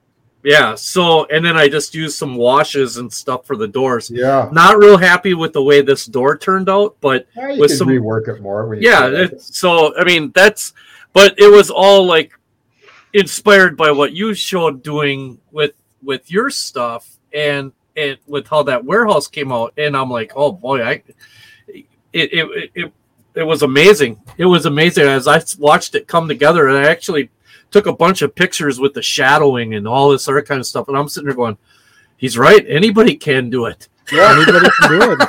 Anybody can do it somewhere, right? Doors are easy, and look at that end is actually not as this end is wider. Right. Yeah, good. So I don't have it at the parking lot where my mostly by my overpass there, Mike. If you get bored with it, send it to me. Sure thing. Yeah. But it's all made out of wood in the back. I started with the wood frame, nice and sturdy. This thing's not good. What kind of wood did you use there, Mike? I used. I got it from Menards. It's just. I believe it's hobby plywood, right? It's that hobby plywood is all it is. It's just 1/8-inch hobby plywood, and it's nice just solid. Eh? Oh yeah, this thing's going. I mean, it's probably the most solid building I've ever, structure I've ever built. You know what the advantages too of building like that is? Like, just say you're building a shelf layout. Let's say, you start a small one, and then you build 1 or 2 warehouses. If you build them really nice and solid, at least you can carry them to the next layout. Maybe you might abandon. Like, you might say, oh, I don't like this track plan, or this isn't really going in the way I want it, and you can just pop them off, and they're keepers, right? And you can restage them, and you know what I mean? Yeah, they're not like disposable; they're solid keepers in that sense. Yeah. I was really happy with the way this turned out, and it's not done. I've got some details on it I want to do. I've got some lighting things that I want to add to it and stuff like that. But I'm not going to go overboard on that till I get right into the meat and potatoes of where I'm actually going to have it on the layout. I know. I'm anxious to see some of that. Hey, so I don't forget, but this is for Ralph here. Okay, Ralph, here's the oil of the week right here. Can you see the color? Is that Amblin? Gambling, but see the color, Ralph? Oh boy, gray. Payne's gray. So for all you aspiring painters that want to make your own taco sauce wash, that's no fail. For grays, cool colors, and for browns and greens, warm, raw umber, and Payne's gray. And lots of thinner. Over to me acrylic. Magic. You can't go wrong. So Ralph, Gamblin. Windsor and Newton. Anyway, I thought I'd share that with Ralph. I planned it last night, but yeah, it's good stuff. So I think we'll have to take a small break here. Mike, are you ready for short line of the show? Sure, why not? Okay, let's kick it off here, and I'll cue the band, and we'll get her going here.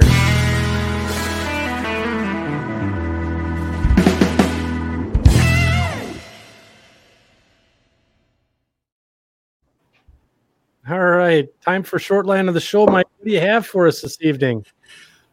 All right, we're in the great state of Maryland. There you go. Maryland. Yeah, that's where we're at. And So I, to be perfectly honest with you, I didn't think a lot about this one. It was a railroad that I had right on the tip of my tongue the second I knew we were going to Maryland. I've actually had this one penciled in for a while. Really? The next one I actually already have penciled in because I already know what we're going to be going to We're going to Massachusetts. I already know exactly what railroad I want to do for that. So, these two are kind of a little bit more on the easier side for me to figure things out. Okay. So I'm gonna get my my production value here up and running. Let's see, what are we doing? We're gonna go with dun dun dun. Oh no. Oh yeah. Kool-Aid Got Man. it. Got it. I got it. Here we go. All right, can you guys see that? Yeah, we got her now, Mike. All right, the Canton Railroad. Da-da-da-da. This dun, da, da, da. Now, this railroad is very similar to the SRY, except for way on the other side of the on the other side of the continent. Yeah. On the other side of the continent. It is a grand total of, I believe, what's it say, 23 miles long? It has 6 miles of main line, but 17 miles of secondary trackage. Figure that one out. So what would be second? So what's secondary trackage? Oh, well, let's take a look at the old map. Or let's see, can you see the map that I just pulled up or no? No, I can't. Okay, how about That now? looks better. Zoom in. Can you make it bigger? I'm not sure if I can zoom Control in or not. wheel. Control what? And then your scroll wheel. Control scroll wheel. Oh, look at that! You just learned something, Mike. I learned a lot. Okay, so the Canton yard operations are basically right down here. Canton Railroad is in and around the Baltimore area, and how it was developed is, I'm just going to flip back to that original tab here. Basically, they dredged the harbor to 35 feet, and in order to get more shipping into Baltimore Harbor, into the harbor in and around Baltimore. Well, the two railroads in the area were the B&O and the Pennsylvania. They wanted nothing to do with that. Really? Yeah. So the Canton Railroad Company was chartered in 1906, and specifically to build a railroad to connect to these two big, the B&O and the Pennsylvania, from the harbor to connect to them, basically. And it's a really neat little railroad. Now we're gonna go back to the map.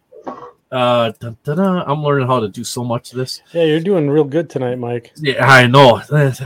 Don't worry, I'll screw something up. But but they have the thing I love about this map is that it points out all the major customers that are on the line and where they are. So from one point to the next, I'm just going to, where my cursor is right down here, from that point up to where this Avesta Sheffield is, I believe, or somewhere in there, this is a long branch, which I believe is considered a secondary main. So this would be the secondary trackage.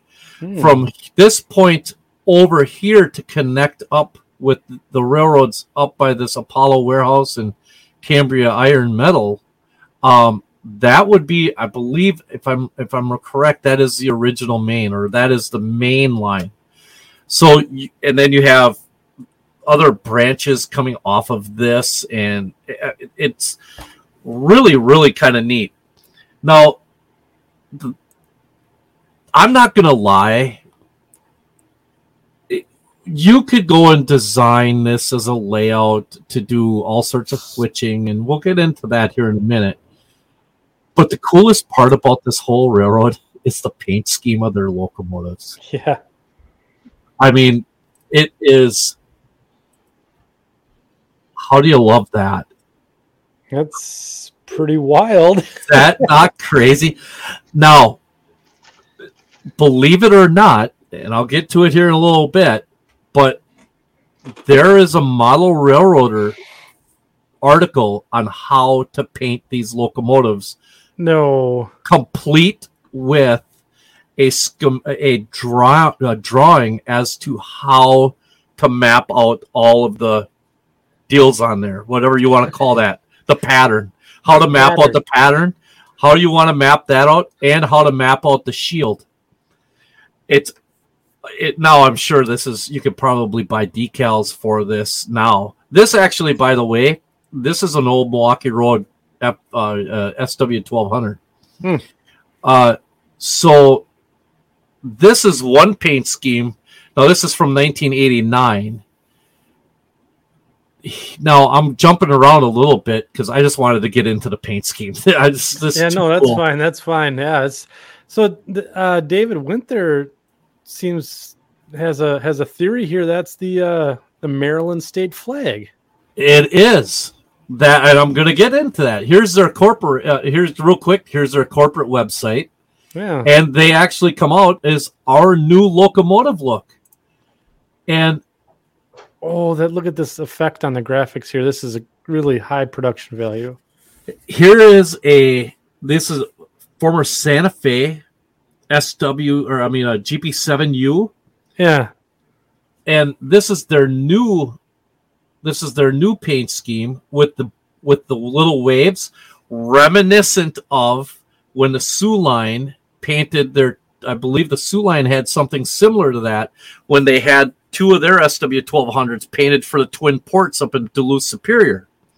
They had engines with little waves on it, kind of like that. But then you have the Baltimore skyline on it. Wow. And then the Maryland flag. And then the little crest. I mean, there's a lot going on. That's not very railroady at all. No. See if I can slide this over a little bit. And it says they're pulling for you. Or pulling for Maryland. Pulling for Maryland.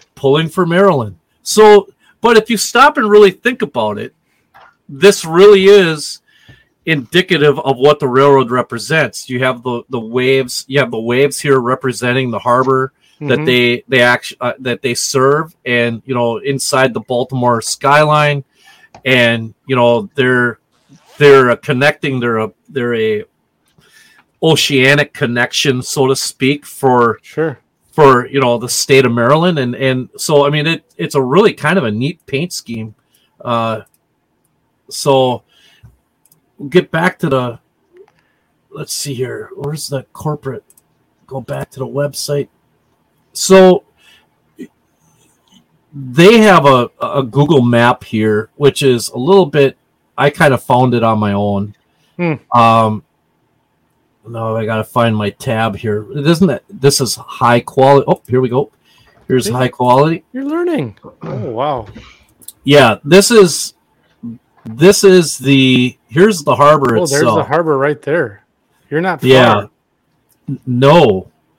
You're right on top of the harbor. Now, when I said that there was a yard, the yard is right here. And the great thing about this is their yard and all their stuff, we can get right down and close to street view. And yeah, it's really, really kind of interesting to see. Their street's kind of flooded right there. Oh, it is Baltimore. It's low lying. Yeah. Hey, there's their locomotives. Back up. Yeah, I'm turning around. There they are right there. Huh. There's a GP7U and an SW1200 right there. But and hey, look at that. There's a warehouse with a stripe on it. What do you know about that? Yeah, look at that. Yeah. So there's a lot of those around. No shortage of those. Yeah, right. So, you have a lot of quote unquote kind of terminal switching you can do with this. So you have. I'm going to go back to. Can you stop right there, Mike, for a second? Yeah. Okay, so let's look at that scene there. Look how See the dirt there, like the track, this Yep. dirt, and there's different grades of gravel. You see how it's heavier to the right. Yep. Yeah. Thins out. Then there's sort of a wet spot there. There's just track, some cars, and a warehouse. Like, you know what I mean? It screams railroad. Like that scene right there can be a powerful component on any shelf layout, right? And then you have the complicated and the chain link fence. chain link fence to boot, you know that, right. and this was obviously at one point. This was a gate here at one point. You know, just by looking at the way this is configured, this is it's a gate or was a gate. It either is a gate or was a gate at one point. So, I mean, all that. You just spray that with earth, like thin washes of earth. Like once you glue the dirt down, you just, or you don't even need to spray. You just pour isopropyl alcohol, wet it all down, and then just pour some paint on and move it around with a big brush. And then see the other thing too is you have the overpass right here that you could use as a scenic view block, as a thing for entering the scene. Yeah. And then the huge billboard, and I mean, there's so much going on with Google Maps if you can really learn to use it.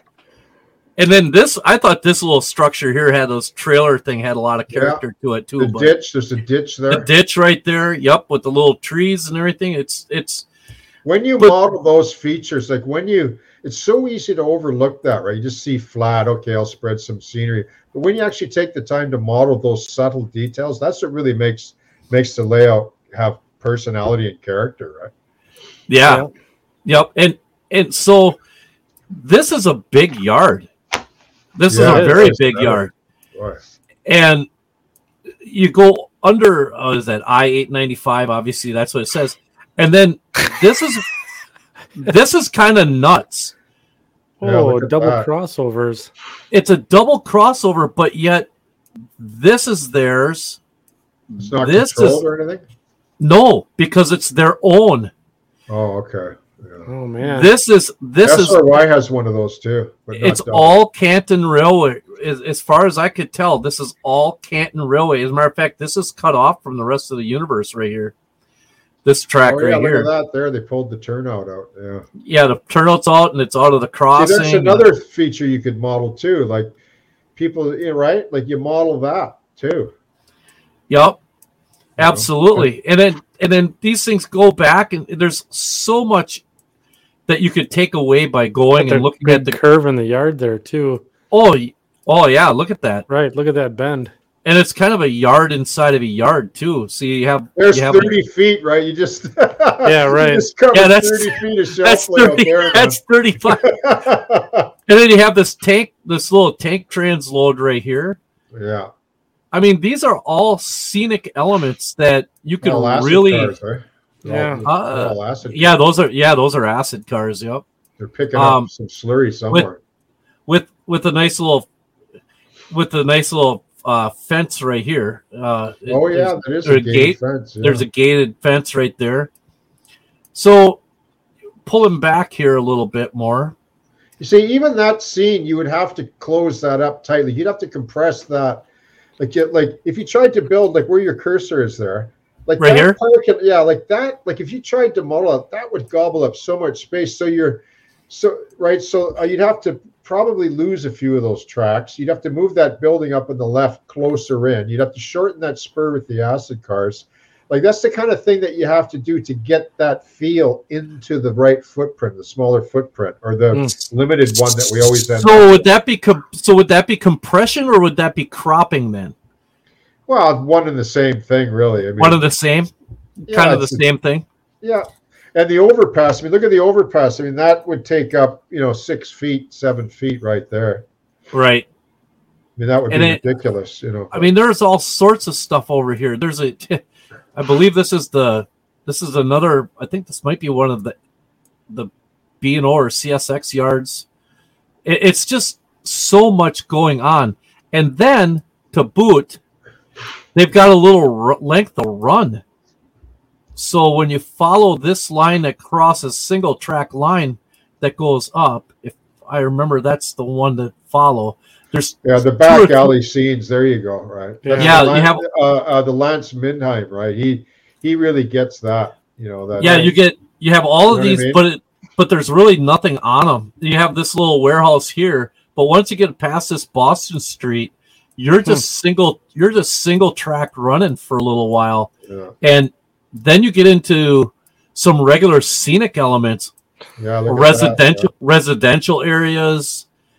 You're going up. You're getting into like a little. Look at that. Just back up a bit. You see the highway. There's a retaining wall there. The highway's elevated above the track. So you could model, like if you modeled from the other side, you could have that retaining wall highway as part of your backdrop. So you're looking from that angle, you know. Let's see if we can see that retaining wall at all. There it is. Yeah, see? Look, it looks like a warehouse from there. Matter of fact, here's the tracks right here. Yeah. And there would be the retaining wall. Look at the texture on it. Yeah. Like, look at the paint peeling. Like, look at all the and the graffiti and stuff. Or no, is that the cars there? Nope. That's graffiti. That's just what's on the wall. That's just on the wall. Yeah. But you have some real neat elements here that you could like really start to dive into designing a layout. And you take those snapshot scenes and just merge them together, freelance them together. Yeah, right. Yep, and that's the beautiful thing. One thing that I'm starting to learn a lot about Google Maps and the street views is you can actually save and take snapshots of those and use that as inspiration to try to help with some of like your structure modeling and some of the things like that you can, because you might not be able to get certain angles from the regular road, but you might be able to drive right into a parking lot on here because, I mean, you're thousands or hundreds of miles away. So this is pretty cool. A packing plant, not like we don't. Everybody, brother doesn't have a packing plant. Right? The roofs are art in themselves. They're all different. Oh, yeah. Every roof's color and texture, and we think gray and brown, but look at some of them. They're. Yeah, this looks like this whole lot right here was re-roofed, or they ran out of a certain type of shingle and they used that, and then they found it again, and so look at the colors of the greens. Like, see the foliage there. Look at there were the tracks running down through that. Yeah, there. Look at the different subtle greens. See that? Oh, there's yellow and green in there. Like, that's just one green you can use, and you add a little bit of yellow to lighten it and a bit of olive to darken it. And you just move around with your airbrush and go over it like that, and it'll transform it. And then the same thing is with your containers too. Look at the containers. There's tons of containers sitting in almost every parking lot here. Yeah. And each one of those has got different subtleties to it. The roofs are done there, and those containers are nice and easy to do because they're lightweight. It's basically just a box, a rectangular box. Right here, I think they have a piece of track equipment right here. Look at the color of the right-of-way, too, Mike. Like, look at there. You, see the clay, the tan. Like, there's the ballast, the rusty rail, and then to the left, like up. See, up with your cursor, like the tan ditch there. Oh, right here. Yeah, yep. And then you can see there's been Roundup sprayed through there. You can see the dead, it's dead. And then it starts to grow back and flush out more green further in. This looks like it's standing water right in here. Yeah. So you can actually have some standing water in the ditch. The other thing is to look at is your tie spacing. You can see your tie spacing is a little bit closer right here. Not super tight like it would be for a 40, 50, 60 mile an hour main line, but tighter than like what you normally would see. And then look at the tie spacing right here. This is a lot wider. So going into this industry track. Yeah. So, doing things with your tie spacing can really differentiate what type of track it is compared to what just buying a piece of flex track and doing stuff. Yeah. Or you can cut ties out. Or you can use a piece of flex. Oh, yeah, absolutely. Cut them and slide them, space them out and stuff.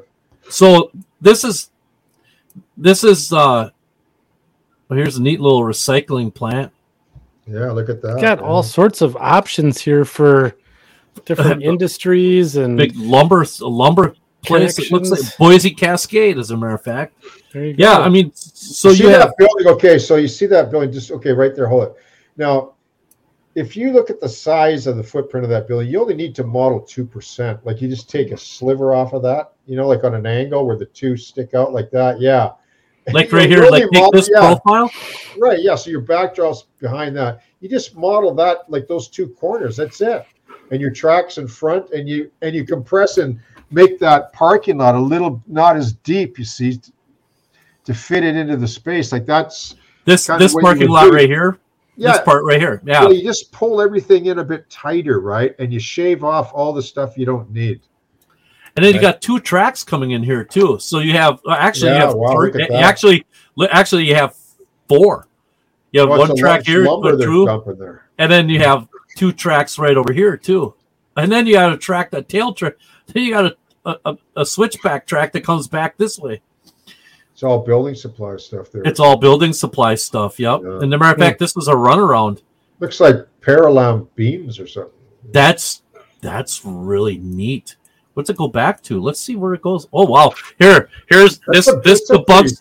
Hey, this debunks your I need broad curves here. Look at it. Oh yeah. No, that's a yeah, I know. But if you were there though, like if you stood, like if you that's down there, that's a lot broader than it looks like. Yeah. But then that comes all the way back. How we, it's funny how we use our imagination to squeeze in the idea when in reality, well, it's a little wider than you think, right? When that connects back up. Is no. This the yeah, doesn't it? I think you missed. But yeah, you're right. There are tight curves in places. I've seen them. No, that's a different main line. Yeah, it's something else. I think that might be the CSX or the B or somebody else. But yeah, it's because it looks like the railroad actually ends right here. I think Lance Minheim, like he's really brilliant with his curves. Like if he uses a tighter curve more than what he would want, maybe he puts a building in front of it and everything. He kind of strategically minimizes the look with a view block. Well, here's some more.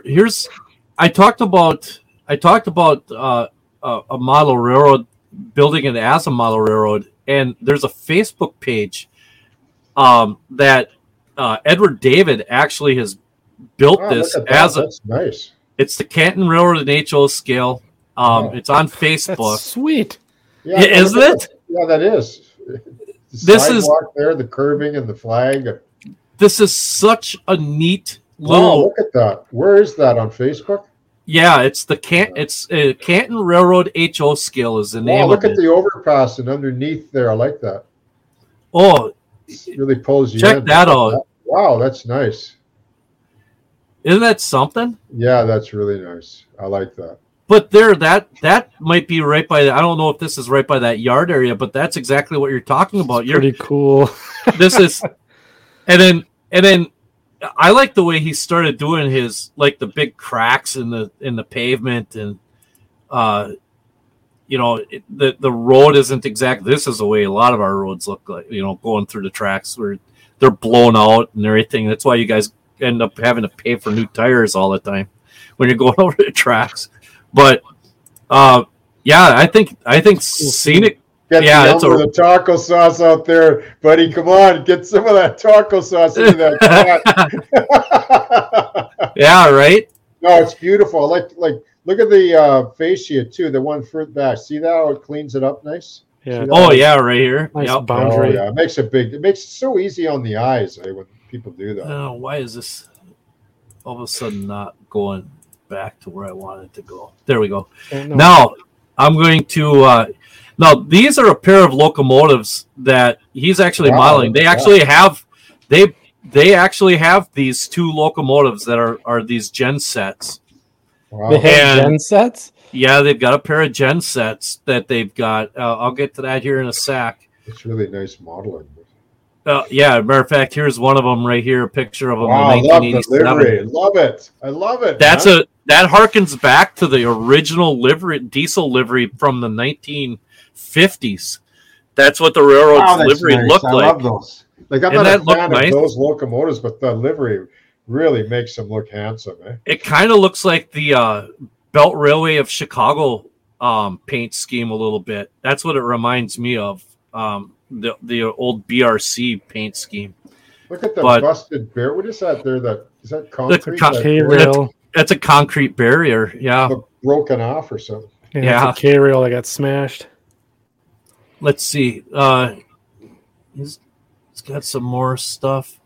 Nice. What I really want to get down to, I'm just going to scroll all the way down here quick. So go to Canton Railroad HO scale. Now on Facebook. Yeah, I'll get back up to it. Here's You're teasing us, Mike. You're teasing. I'm trying to find this model railroader, not that one. Okay. No, not that one. There's another one. There it is. Now, May of 1980. Okay. Wow. Here it is, Canton's Railroad state flag, and for some reason, I do believe I used to have, or I have this somewhere in my stuff in the archives. But it really, here's that description that I was talking about, and the a pattern for that little shield or herald thing that they have. But here's the pattern as to how to mask out the engine to make that stencil on the side. It's just crazy. It's so cool. It's now you wanted me to go back. Where do you want me to go, Boomer? You want me to go up? There was a shot of a right. Oh yeah, right there. That right away. No, right. Yeah, there. Right here. Right here. What's that? Yeah, that looks cool there. This right here. Yeah, is that the same layout? Yeah. Yep. Yeah. Right. Yeah. Yeah, that's it. But that's the thing. Okay, see the track along. I'm just going to say this. See the track along the edge of the fascia there? Yeah. No. Yeah. Never. Danger. Yeah. Danger. I'd never do that, man. It's just you're asking for trouble there. So is that one of those situations then where you just eliminate that and say, well, there's supposed to be something here, but it's his layout. He can do what he wants. So I'm just saying, right. I just try not to. I like at least 4 inches. Like that space right there is good. But it looks as if he added on to the edge of the layout here specifically to get this in. Right. But it looks good right there. That space there. That's how you can park a few vehicles or put a barrier there, like tidy it up, but that running track on the edge like that, that makes me nervous. Yeah, that's a nice layout. I really like it. Yeah, wow, that's cool. Isn't that cool? I think weren't these a kit available at one point? Those are nice. Is that HO? Yeah. Yep. Yeah, I'd like one of those. Jeez, is that that's a regulator. I wonder if is that a metal kit? Is it metal? I would think it. I think they are metal kits. Yeah. I believe there are pictures of them being 3D printed or something. I think they're being built up here someplace. Tamper. Yeah, here. Here's a picture of the seat. I saw Evergreen. Yeah. You see it. Yeah, there it is. There it is. 95 angle. There. I got all that stuff memorized. Yeah. Yeah. So look at that. He uses them for axle retainers. Nice. Yep. And I believe this is a tamper of some sort that he's building right here. Here's his 2 gen sets that he's got. So custom finishing metal kits. Oh yeah, metal. Yeah, nice. I like metal kits actually. Yeah. Use epoxy to put them together. Well, so they have a pretty interesting. They have also a very, I'd say, meager, nice looking, kind of eclectic almost boxcar fleet. It's really nothing fancy.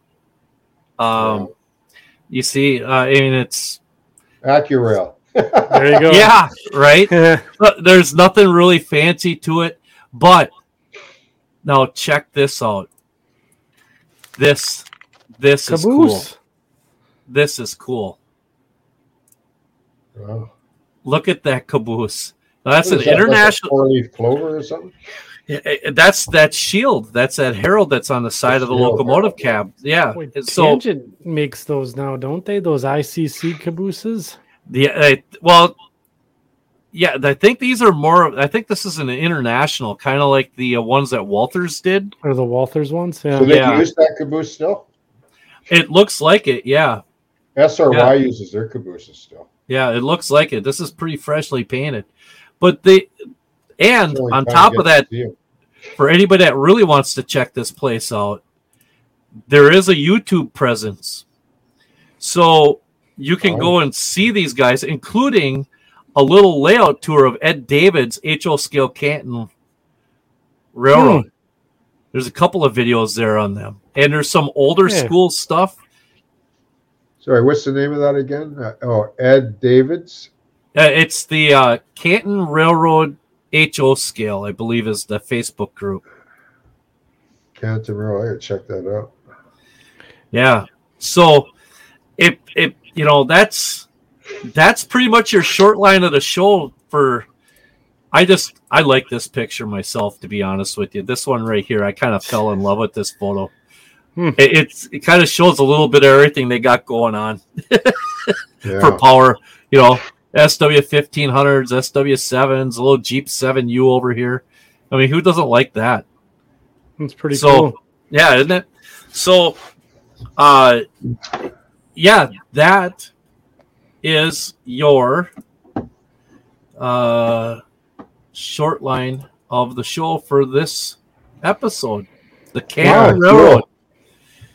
Yeah, I love those cabooses. That's the only time you really get to see them, is on a short line. Functional caboose, Yeah. Now, I am going to announce the next railroad. I have already personally rail fanned this railroad with Bob Frischella. We are going to Massachusetts next, and we are going to go on the Grafton and Upton. The Grafton and Upton. A railroad that is right in, for all of you who might know him, right in Scotty Mason's wheelhouse. Yeah, he talks about it on his podcast, doesn't he? A huge Grafton and Upton guy. As a matter of fact, I may send him a message and say, "Hey, Scotty." Guess what? But that is what we're going to be doing. We're doing the Grafton and Upton next. So, and I'm not deviating from that at all. I am stoked to do that railroad. Yeah, it's going to be cool. That's going to be a cool one too. As a matter of fact, Bob Frischella, just a real quick one, Bob and I got kicked off the property there. So, boy. We didn't get kicked off. We got politely asked to not be where we were and never come back again. No, they didn't say that. We just said, "You can't be here. You got to be over here." Oh, okay. So sorry. As I'm like going click, click, click, click, click, click. So, yes, that's your short line of the show. Policing their own railroad, I guess. Yeah, right. It's not like the CN cops here. There's only 2 in the whole sub-district. I told you that. Or was it last night I told you, Andy? Yeah. My car broke down right by the crossing. Right in the middle of the road. I couldn't get it out of like there was a train going by, right? So I put it in park, right at the gate. Train goes by and I go to put it into drive and the car won't go anywhere. They can't move the car. It's locked out. It's this Fiat, right? Just, oh man, I couldn't believe it. And I'm going to get totally here, man. It's dusk and I'm on the bottom of this little hill. And people are flying down there. I know, right? They're gonna. I'm gonna get rear-ended. Yeah, CN cop comes out of nowhere, puts his lights on. He was so awesome, a young guy, real talkative too. And we were chatting it up for about an hour and a half until the tow truck finally came and got me. And he said, "Oh yeah, He said, I said, what do you do when people are on the right of way, man? Like I was up at Squamish, they were on the bridge diving off into the Mountain River. They're walking the line and la-da-da. He says, nothing. He said, there's only 2 of us. Can only be one place at one time. And we don't police those areas, right? Or don't have the time to get there. And, so people walk the lines here all the time. Like, I don't know if in Canada, they're a little more lax, I think, or something. But we have, I mean, some of the short lines around here, you can get pretty close, but. Yeah. you know, Yeah. some You of got to them be are really, bad. really careful. Yeah, for sure. Yeah. So, Boomer, I saw during the short line segment, you went and grabbed a few items. Yeah. What were you doing? Yeah. Yeah, I was going to just talk, because we were talking about warehouses, right? And guess where this is from? This is only 14 inches, so right. That's from Glover Road. That's from Glover Road. Yeah. Yeah, like all the models just popped off with these, right? So this is like 17 inches by 4 inches by 3 inches deep. That's it. Yeah. Right. Like you don't need a big building. And then here's an AccuRail car. There's the car. And there you go. There's right, like your on scene. an 8-foot shelf layout. Yeah. Oh yeah, absolutely.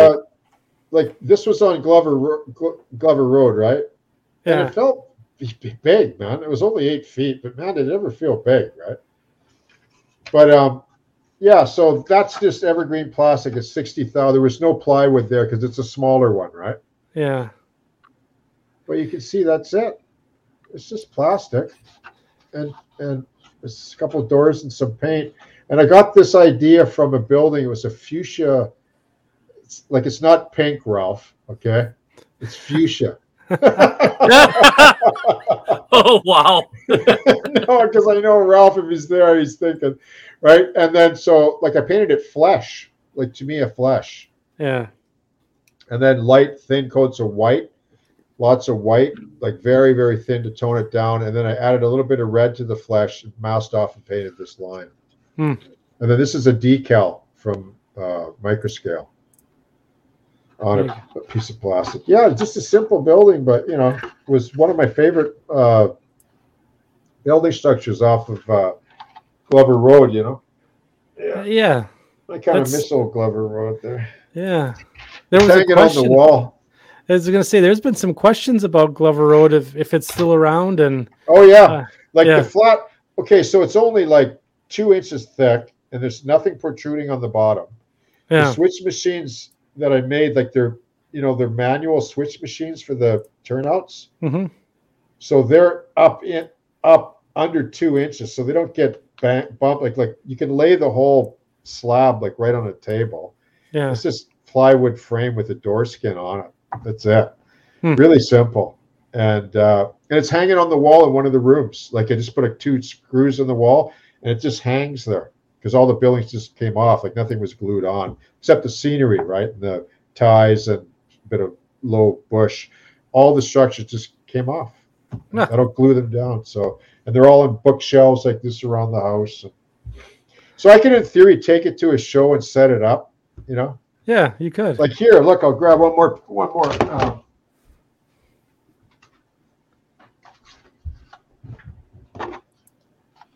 we got going on? Oh, this is the bridge.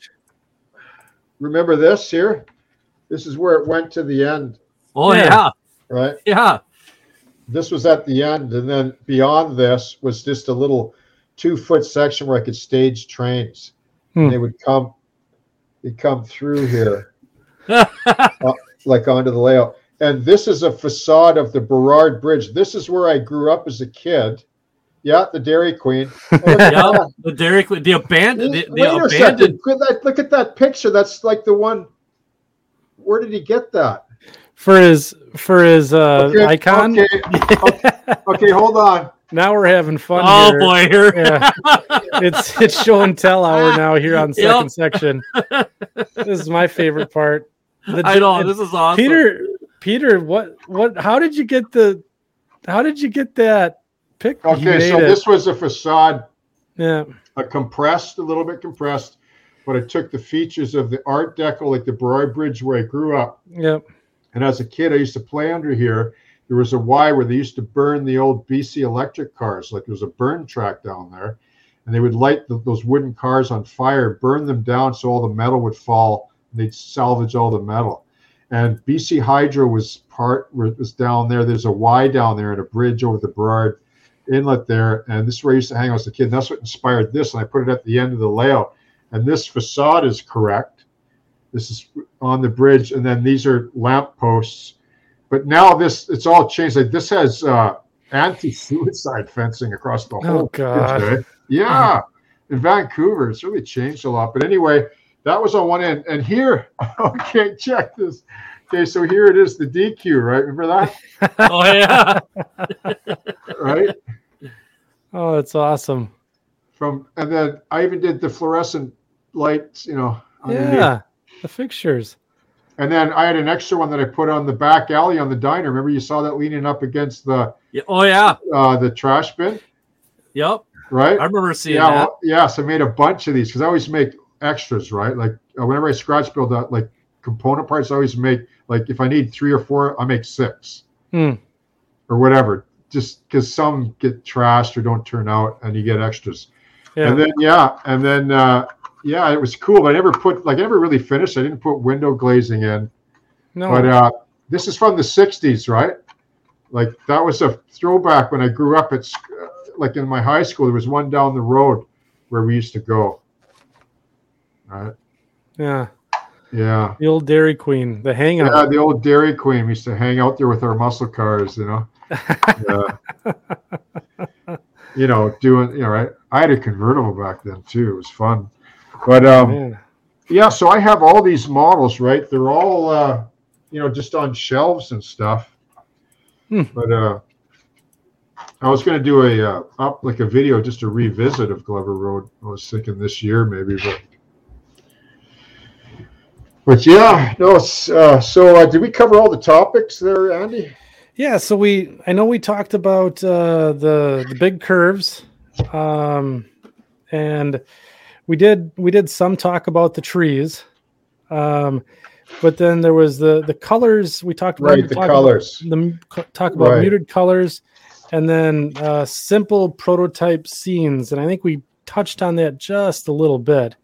But while we're getting reset here, I do want to give a shout out to the section crew out in the chat. We got, we're over 2 hours in, carrying over 100. If you have questions, make sure that you get them into the chat. I think there was one that came up that I wanted to address was, so if CA is the bane of the existence, what is your glue of choice, your go-to glue for styrene? Solvent, like Plastruct. And I was talking, okay, can you give me a minute? I just want to go run and grab the 2 bottles because I want to point something out, okay? Yeah, certainly. But yeah, I want to ask him about this stuff. I want to ask him what he thinks of this. The Flexifile? Yeah. I like this stuff. This is kind of my go-to solvent for plastic, for styrene. I like this stuff a lot. Yeah. Yeah, it's I have a bottle of it as well. I also have the Plastruct. I like the Plastruct a little more. And then So Boomer, yeah. Okay, so Andy and Mike and we were talking about adhesives last night because we were going to talk about paint, like enamel, oil versus acrylic, and just like in terms of the modeler's health. Because I want to tell you a story. Like when I worked in the film industry, like I was working during a time where we were transitioning from oil enamels to latex and acrylic, right? Like in the early 90s. And the story that was going around, actually, it was true that people weren't collecting their retirement, like long-term film industry technicians, people like me and so on that built sets and painted. They were dying of like emphysema and lung cancer, and like they weren't collecting their pensions. They had a big, the union had a huge pension fund because of that, and people knew about it. So they started to reform the practice and get rid of the toxic atmosphere out of the workspace, right? Yeah. And we need to think about that as modelers. Like I'm 62 now, right? And I've been modeling my whole life. And I started with enamels, testers, enamels, and so on. So acrylics weren't even out.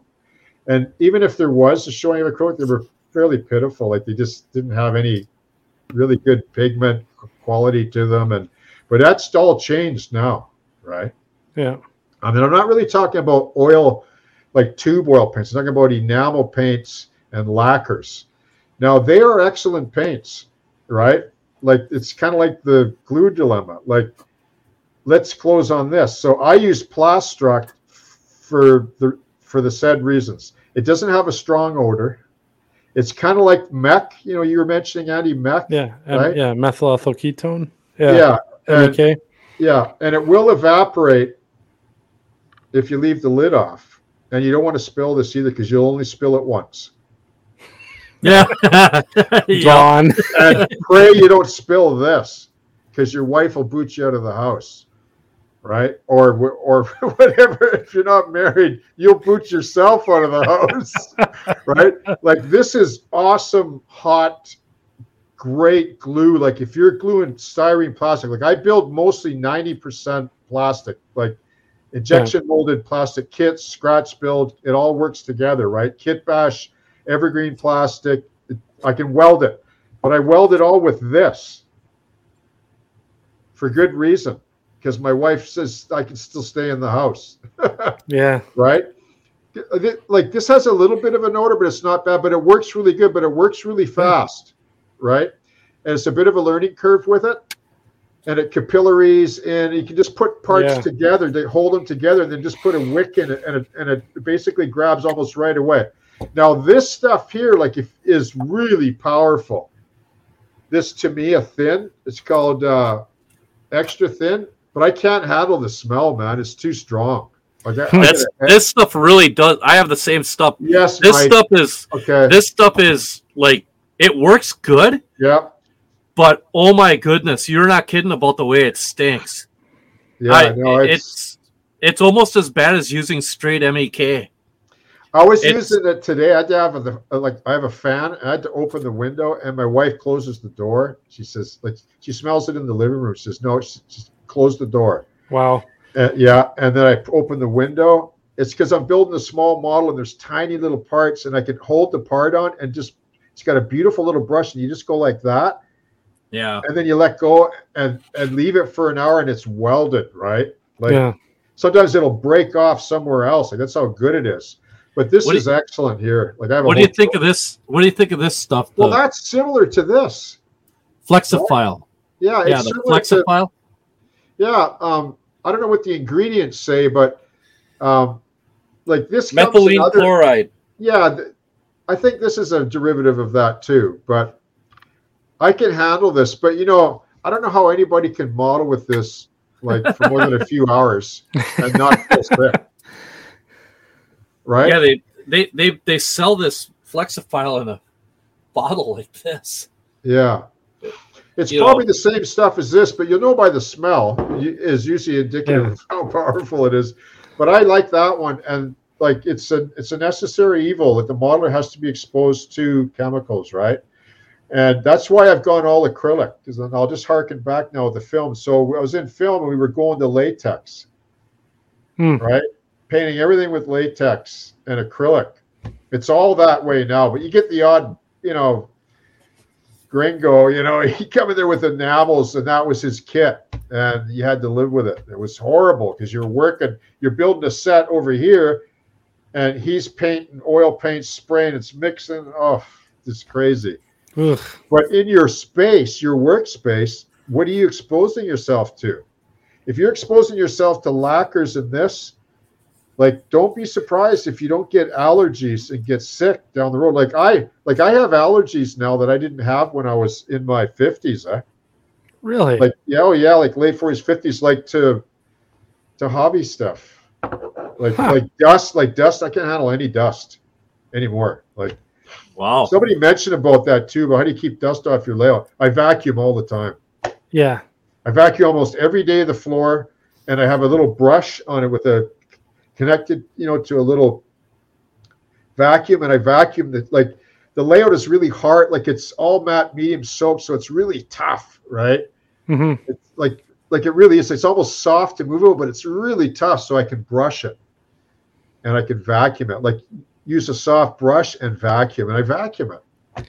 It's a smaller shelf layout. I can do it probably the whole layout, 10 or 15 minutes.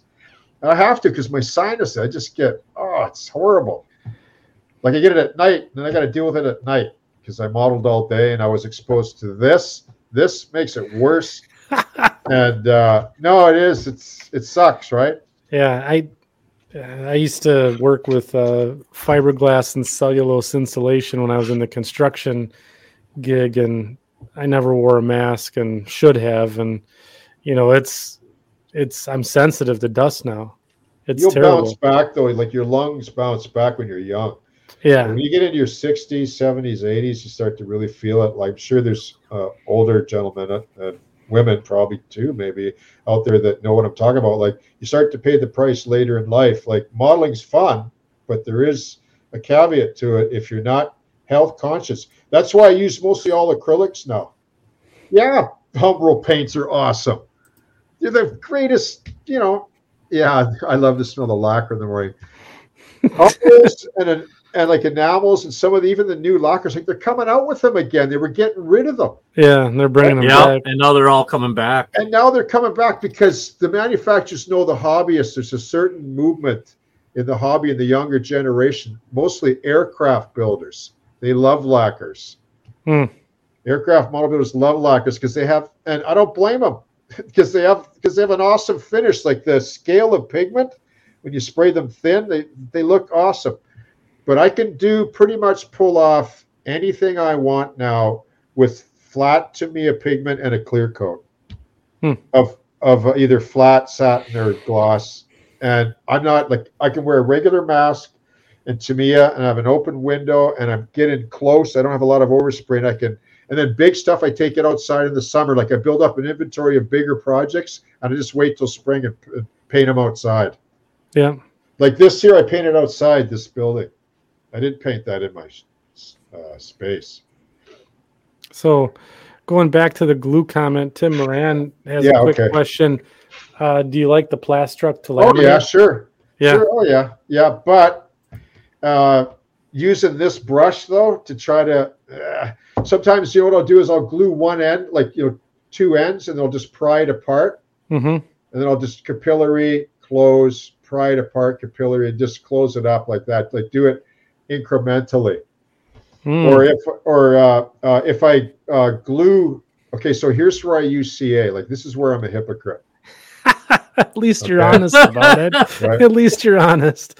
Because I use medium CA. Like if I'm going to build a bigger warehouse, like all my big warehouses, as you know, were built on Baltic birch. Like I built a Baltic birch substructure. Yeah. And then I painted Varathane, water-based Varathane. It's like a clear coat onto the plywood. CA just goes nuts over that stuff. Like you put one drop and a piece of plastic onto the Varathane coated plywood, and you're not getting it off. Really? There's something about the Varathane that the CA just bites into. Right? It's mechanical bump, it melts into it or something. So I Varathane the wooden structure, and then when I put the plastic on, like the tilt-up slabs for concrete warehouse stuff or whatever, I just put a bunch of beads of medium CA, and then I line it up, and I drop that evergreen plastic 40 thou right onto the Varathane Baltic birch, and it's never coming off. Like you'll never be able to get it off. Like you'll rip it, you'll destroy it. So it's on for good. And even if the wood moves, the Varathane shifts, right? It's a layer, right? It moves, and the plastic moves with it. And I haven't had, like, I built models from 20, 30 years ago like that. And they're still solid. So that Varathane that you talk about, do you use the water-based or the oil-based version? Oh, sorry, I was looking at the question, Andy. What was that? Well, it's a three-parter that I'm gonna. So CV Railroad Nacho Scale says, "Hey, I'm building new bench work, the same as River Road. Will water-based Varathane help the humidity issues that I'm having?" Yes, it will. Yes, it will. But don't seal both sides though. Like just seal the top, right? Like your plywood or whatever to repel water when you put water-based paints and you spill isopropyl.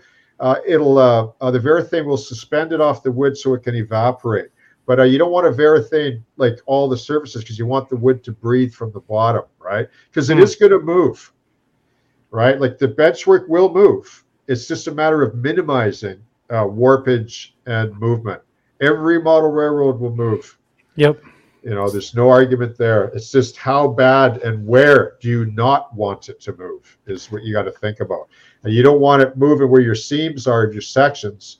Like I doubled up, like I have almost two, like I laminated, so 3/4, so 3-inch thick slab. So 1.5 butt end, 1.5-inch butt end with probably 1-inch bolts, or sorry, 3/8 bolts holding the two sections together. Yeah, right.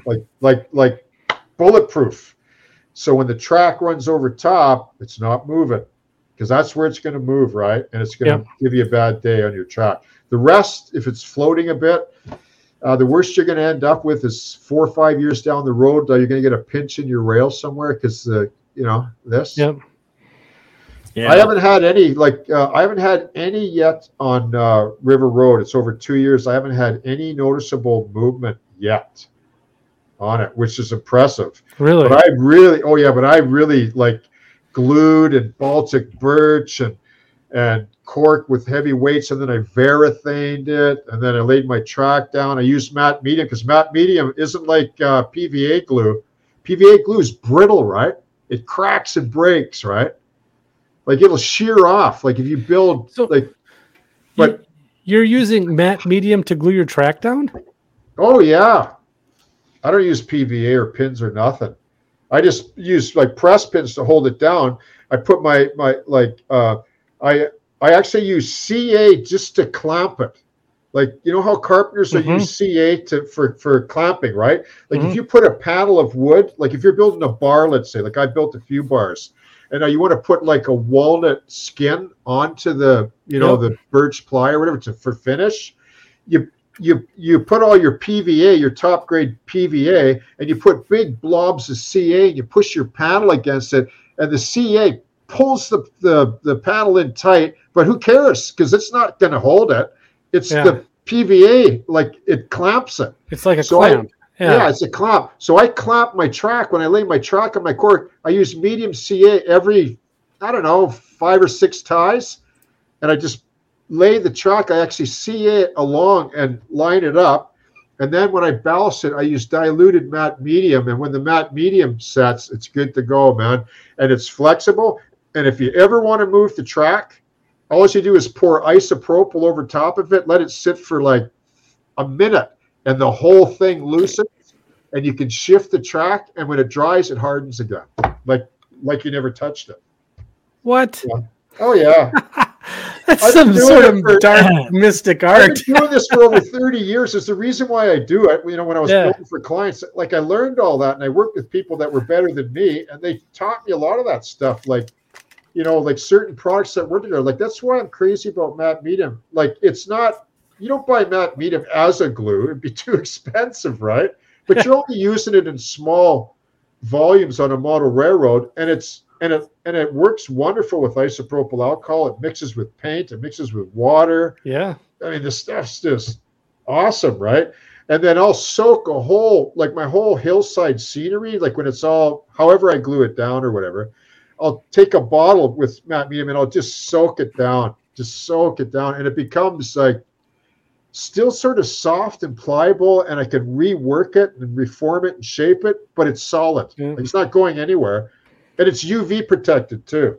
On top of that, because matte medium by Liquitex has a UV rating in it. Does it really? Yeah, it does. Like from your LED lights, right? Yeah. Because the LED lights will burn out your layout color in 10 years. It'll like 50% of the color richness will be gone, right?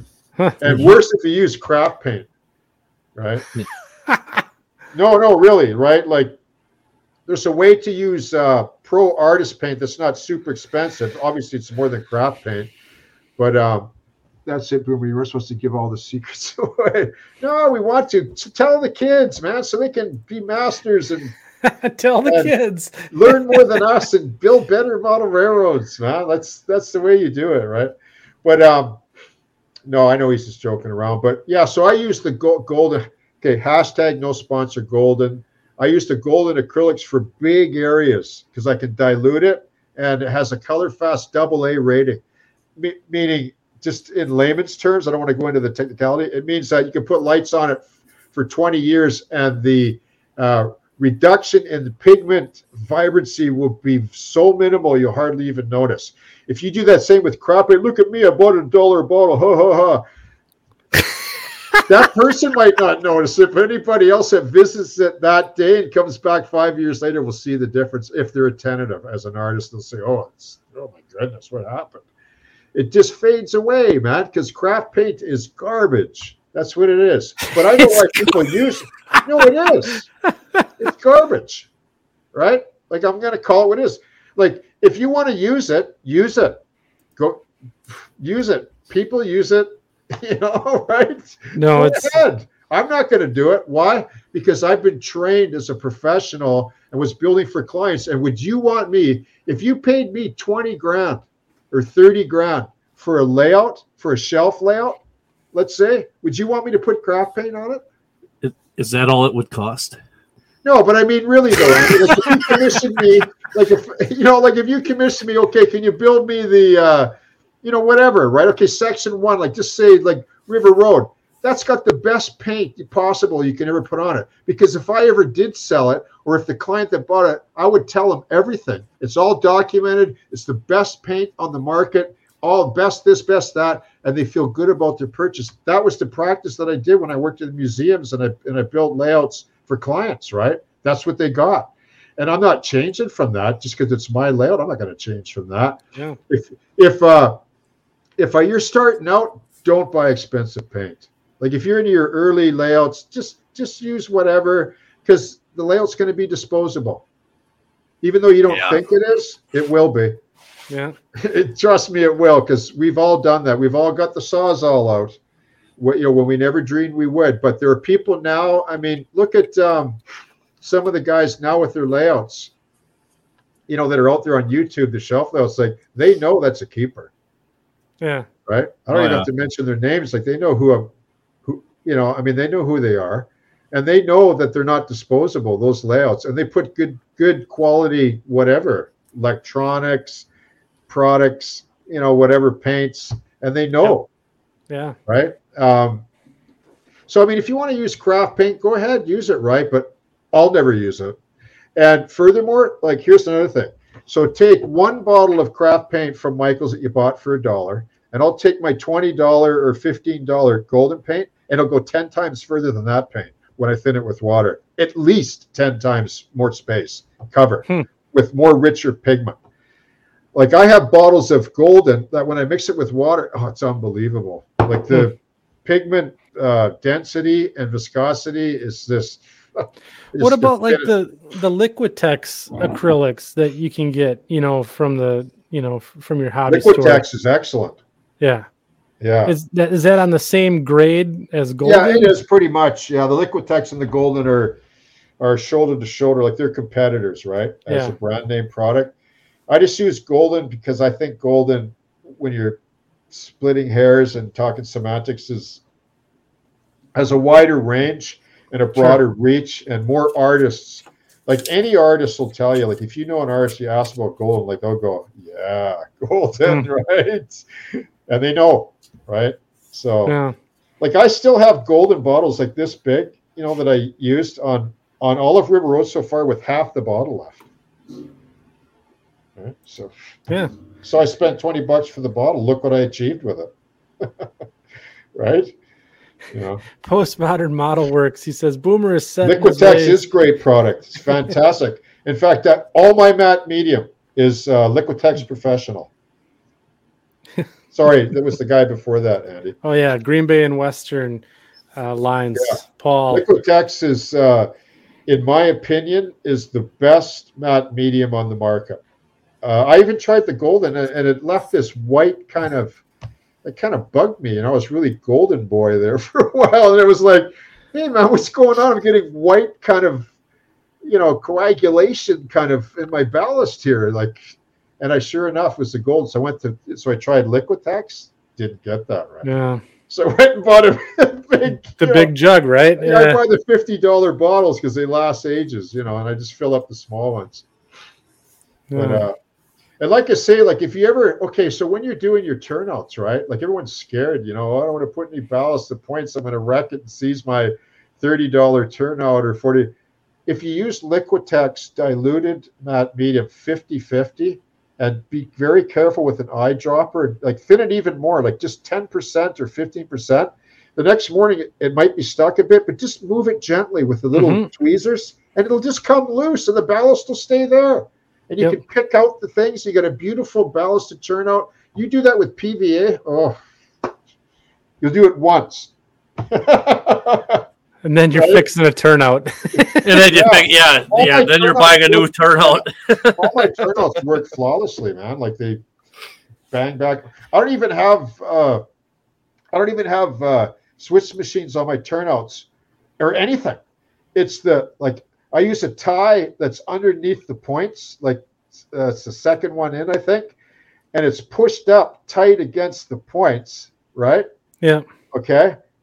Like tight enough that there's enough friction that when I throw the point over, it stays. And when I throw it the other way, it stays. I mean, I'll put machines in eventually, like, you know, like a remote ones, but I can operate and I just put my finger, I just push it. Somebody asked me about that. They just, because they're long, right? They're like number 10s. They got a long points, right? And there's lots of leverage, so they flex nice. Unless you hit. Wow. Yeah, so that's another thing I got to do. I got to decide whether I want to, because the ones on Glover Road, I scratch built those. The switch machine throws. They turned out, I kind of fluked out with them. I got the geometry right by fluke or something. They really, I wish I made more. No, really, I wish I made more because they're flawless. They work with a little DPD switch like in the arm. It throws the polarity. Yeah. But you know what? You don't need live frogs really, like on a shelf layout. No, not really. Why? Both trucks are pickup powered, right? So long as it's just. Like I don't have them. River Road. I don't either. I don't. No, I don't power my frogs at all. I don't have mine aren't powered. Do you stall on a turnout? Never. Yeah, and if you got Keep Alives with, people are moving to DCC Keep Alive, right? They're ESU's building them in now. I bought a couple. Like when they came up, they ran out fast. Aren't those new version 5s have got that, right? The P5 decoders have it. Yeah, they got Keep Alive. So even if you have dirty track and a dead frog, your locomotive's not stalling. Right. And if you have a small roster and you have a few of those in there, then who needs dead rail? I don't have any real, like I clean my track, I maintain and vacuum. Like I don't really have any stalling problems. Like with my Atlas locomotives, I never have problems with it.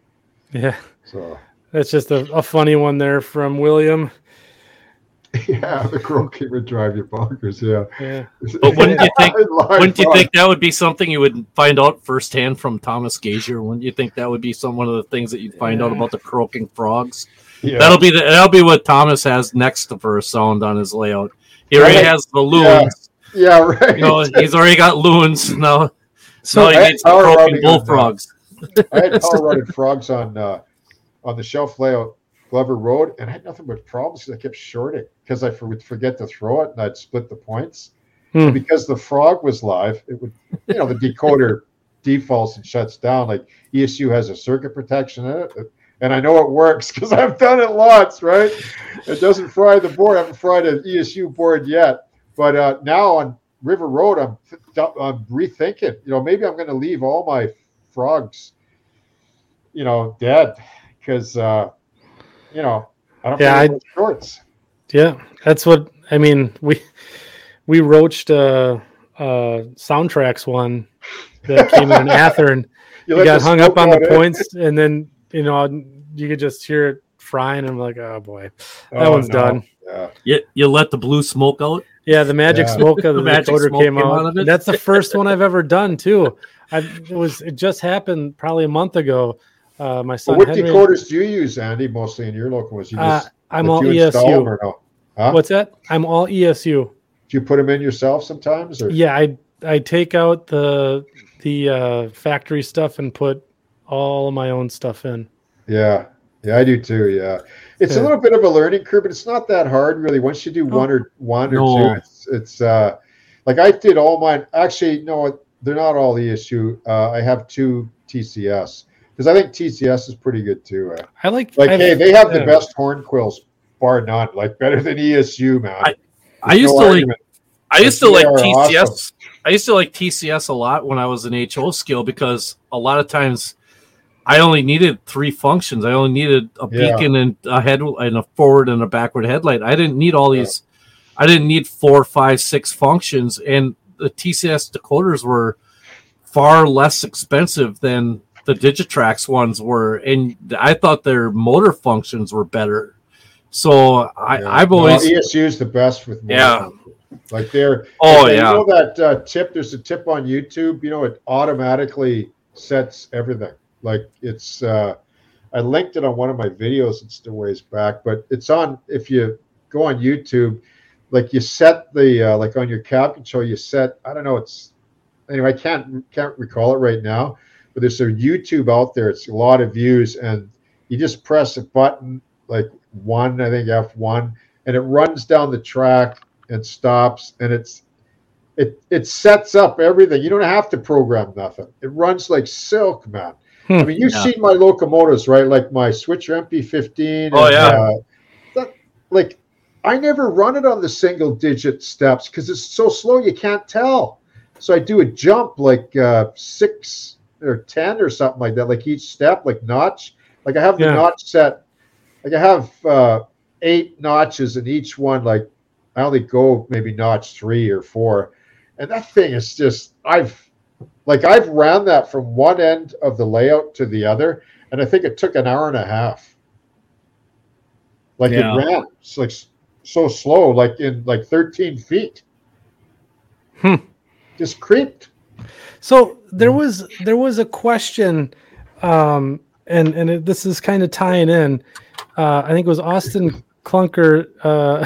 Have a drink. Oh God, no. You're in a hotel, right? No. Yeah, right. Little mini bottle there. He was asking, and I think a few other people have asked this in the stream, and I was kind of saving it till the end here. So, what has been your favorite model build? Oops. My favorite model build. Yeah. Okay, so my favorite scratch build on River Road. Yeah, let's do we'll do a locomotive, your favorite locomotive build, and then let's do a scratch build on River Road. Okay, the MP15, which I had here. I can grab it if you want. Yeah, sure. Yeah, okay, hold on.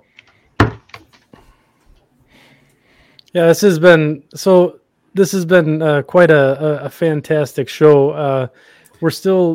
We're getting close to the 3-hour mark here, and we'll be shutting it down shortly. But I do want to send a message out to the folks in the chat. Thank you again for the support. And if you have any questions, please get them into the chat so we can get them out in front of Boomer and the crew here tonight. So, boy, it's chaos on my desk here. Okay, that's because you got half a Glover Road sitting there. That's why. I know it's okay. So I have 2. Like I have a modest roster. Well, like I only have about 15 locomotives or something, 12 or 15 or something.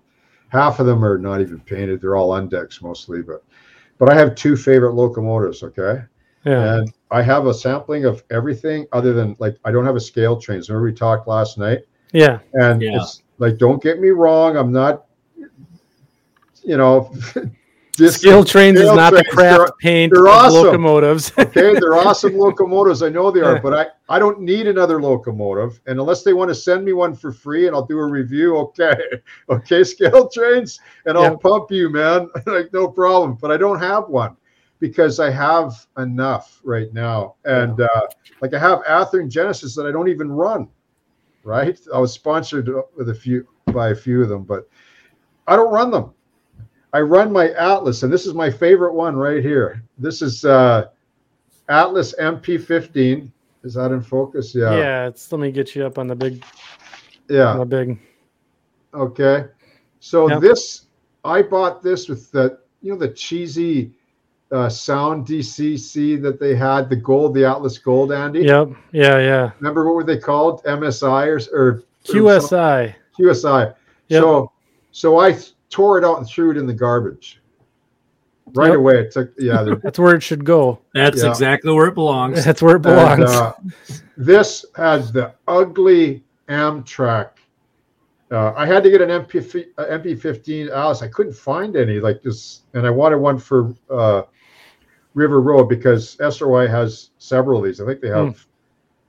Well, they have 2 running right now, but I think they had 4. And the original from BC Hydro, like all their locomotives, apart from the Jeep 9s, are all original equipment from when I was a kid. I remember them at BC Hydro. Oh, wow. Oh, yeah, they've all been rebuilt. And then they added GP9s from Montana Rail Link, right? Because the guy that owns this railroad owns Montana Rail Link. But anyway, so this had the ugly silver Amtrak paint job, okay? And in the pickle jar, 99% isopropyl, that went, man. I stripped that paint off, right? And so I stripped it down and I redid all this. There's 2 sugar cube speakers in this, an ESU decoder.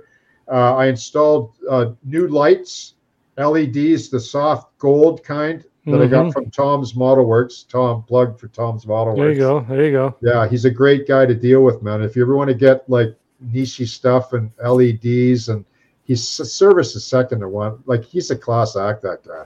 And he's got a neat YouTube channel too. And he's actually manufacturing a Jeep 9 of his own. Did you know that? Tom's Model Works. The Jeep 9R. He's commissioned Motown models? Yeah.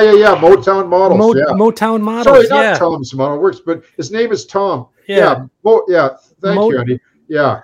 Anyway, he's got it, like he's had it in the makings for a couple of years now. But it got, when the big C happened, things slowed down, right? But anyway, so I got the LEDs from him, and they're beautiful wires. They're they're not the acrylic covered ones. They actually have a skin on them, and they're super tiny, right?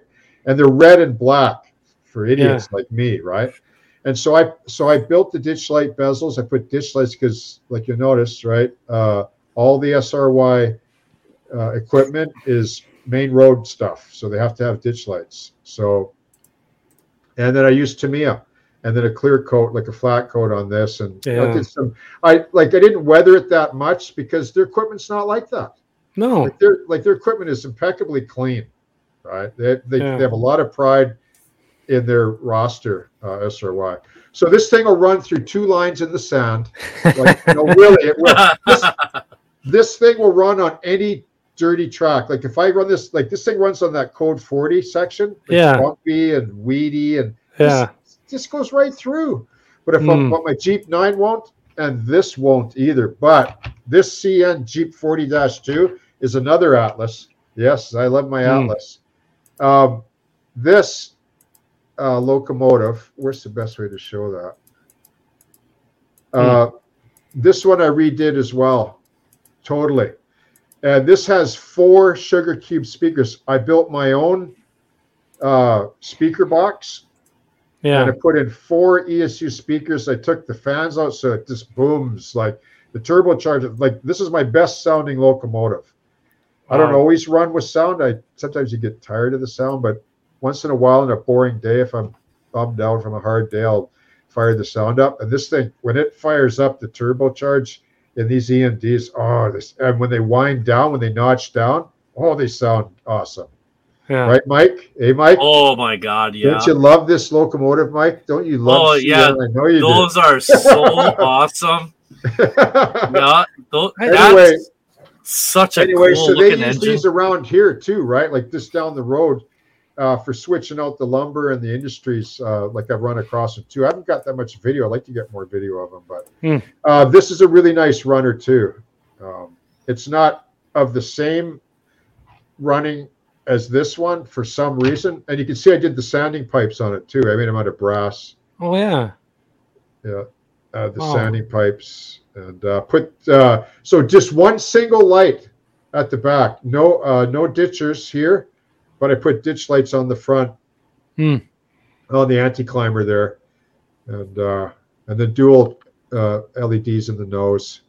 I really like these comfort cab units. They're really Canadian.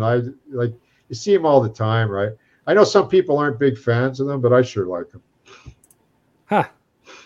Anyway, yeah, and they're all ESU, right? Like I put ESU, like I have, I collected a few ESU, like the newer ones, because I got other locomotives I want to do, and I want all ESU. I want just compatibility when I MU with the power cab. It's so easy to do, and all ESU don't have any problems. I just MU them and they work. Yeah, right. And I delete them out of the consist, and they delete. And I take command of one, and it moves. The other one goes. And yeah, like I can't make them work with my TCS. Like the lights go funny on one unit. And then I got the programmer, right? You have the programmer, Andy, the ESU. Yep. Yeah, the ESU local programmer. That's the way to go. Isn't that awesome? It has a steep learning curve. But the stuff you could do with that is unbelievable, right? Like you could. The nice thing about ESU is you can program any locomotive into it. Yeah. Like any sound file. Like you can't do that with TCS. Like they're hardwired to EMD and GM, and GE and right. Question in from Dwight at Northern Star says, do you use JMRI? No, I don't, but I heard it's pretty good though. But another learning curve. Oh, I wish I had the time. Yeah. There's so many things that I know people, they talk about that are great out there, but man, when your plate's already full and it works for you, like the locomotives for me, like we talked about this too, I think, like they work, right? And they do exactly what I want them to do. It's like, the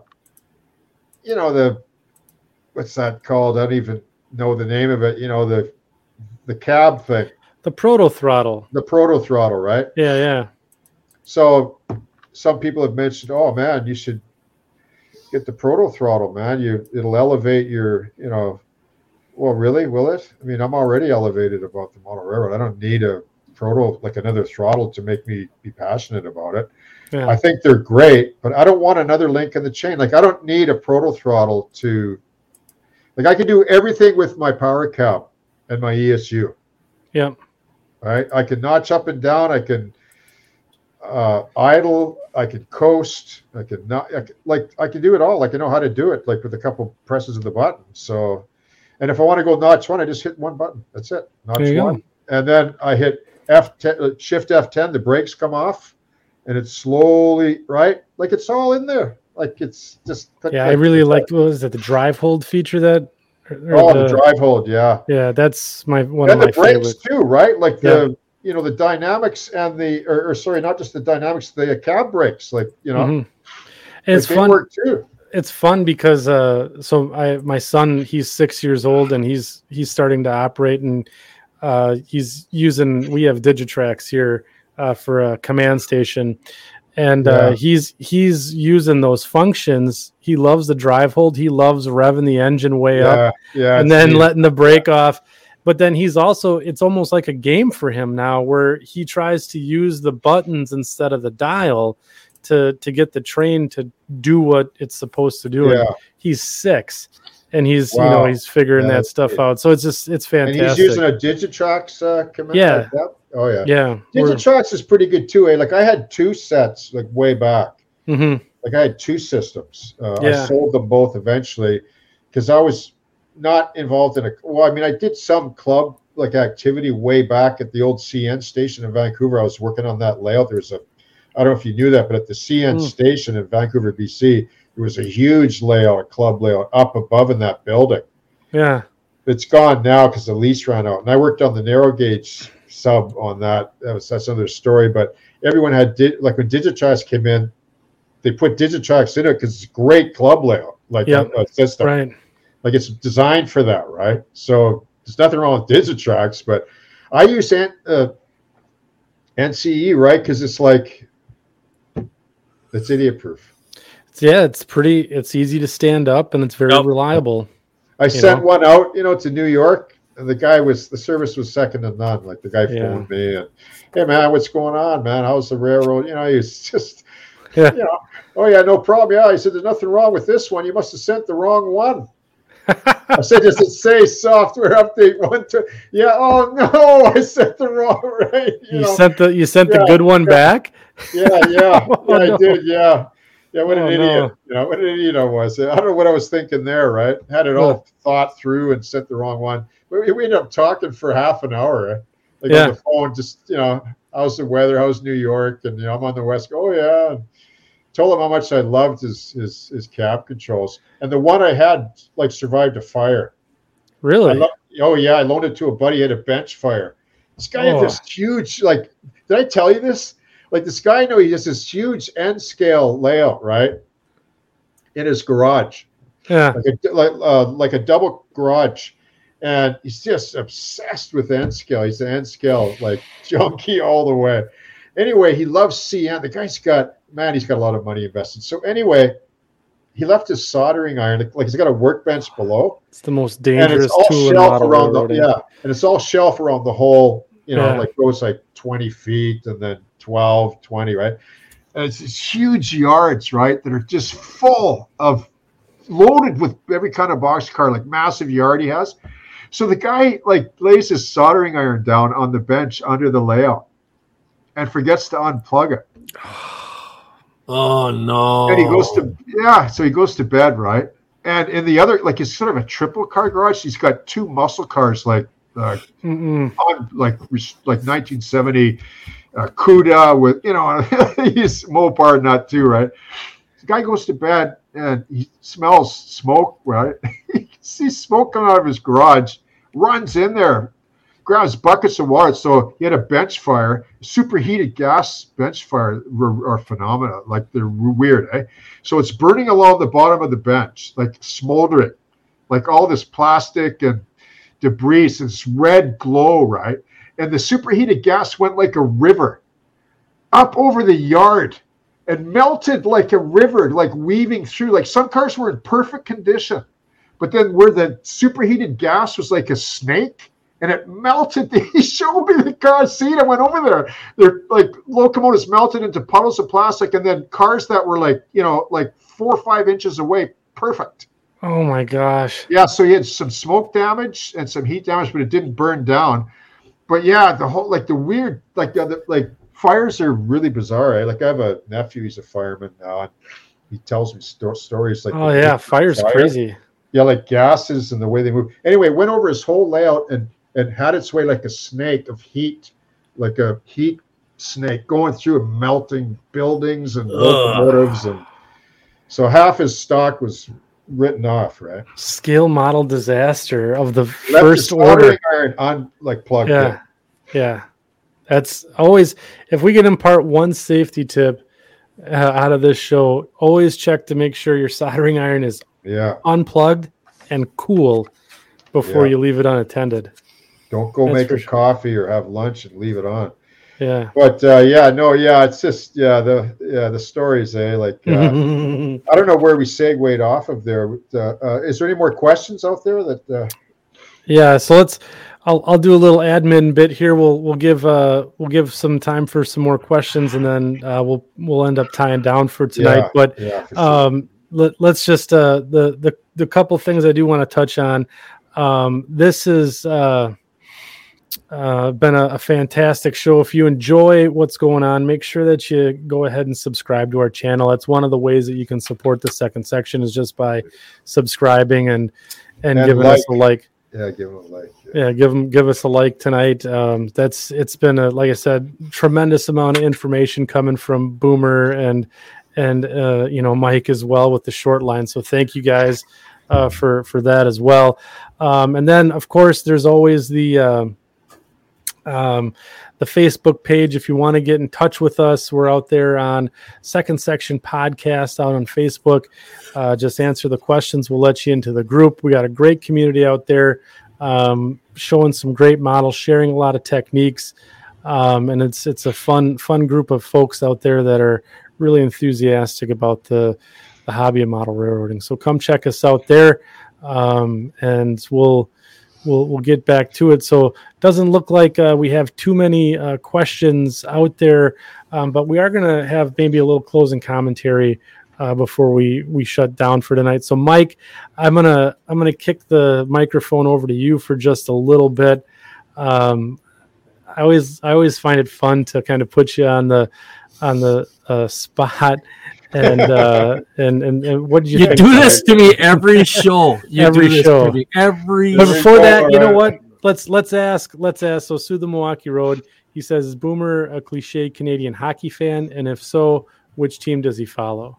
Well, I'm not a Vancouver fan right now, man. If you've heard the news there, buddy. No. You know, they're blowing the team up right now. Are they? Yeah. And when we lost the Stanley Cup to Boston, when they had the ride, I left a bad taste in my mouth. You know, when they rioted here, that was really bad. But, I grew up in hockey like any Canadian. We're nuts about it. But I haven't really been since the big C, thing back there. Since then, I kind of lost a little bit of interest. But I do follow on the radio and listen to the local team here, the Vancouver Canucks. And they've – it's kind of like being – I don't think we're going to see a cup in my lifetime. Like, I really don't. Yeah, it is. It's a train wreck. Yeah, it is. The team is for sure. But you know what? I think they have to do it. I think they have to rip the team down and just rebuild the whole thing.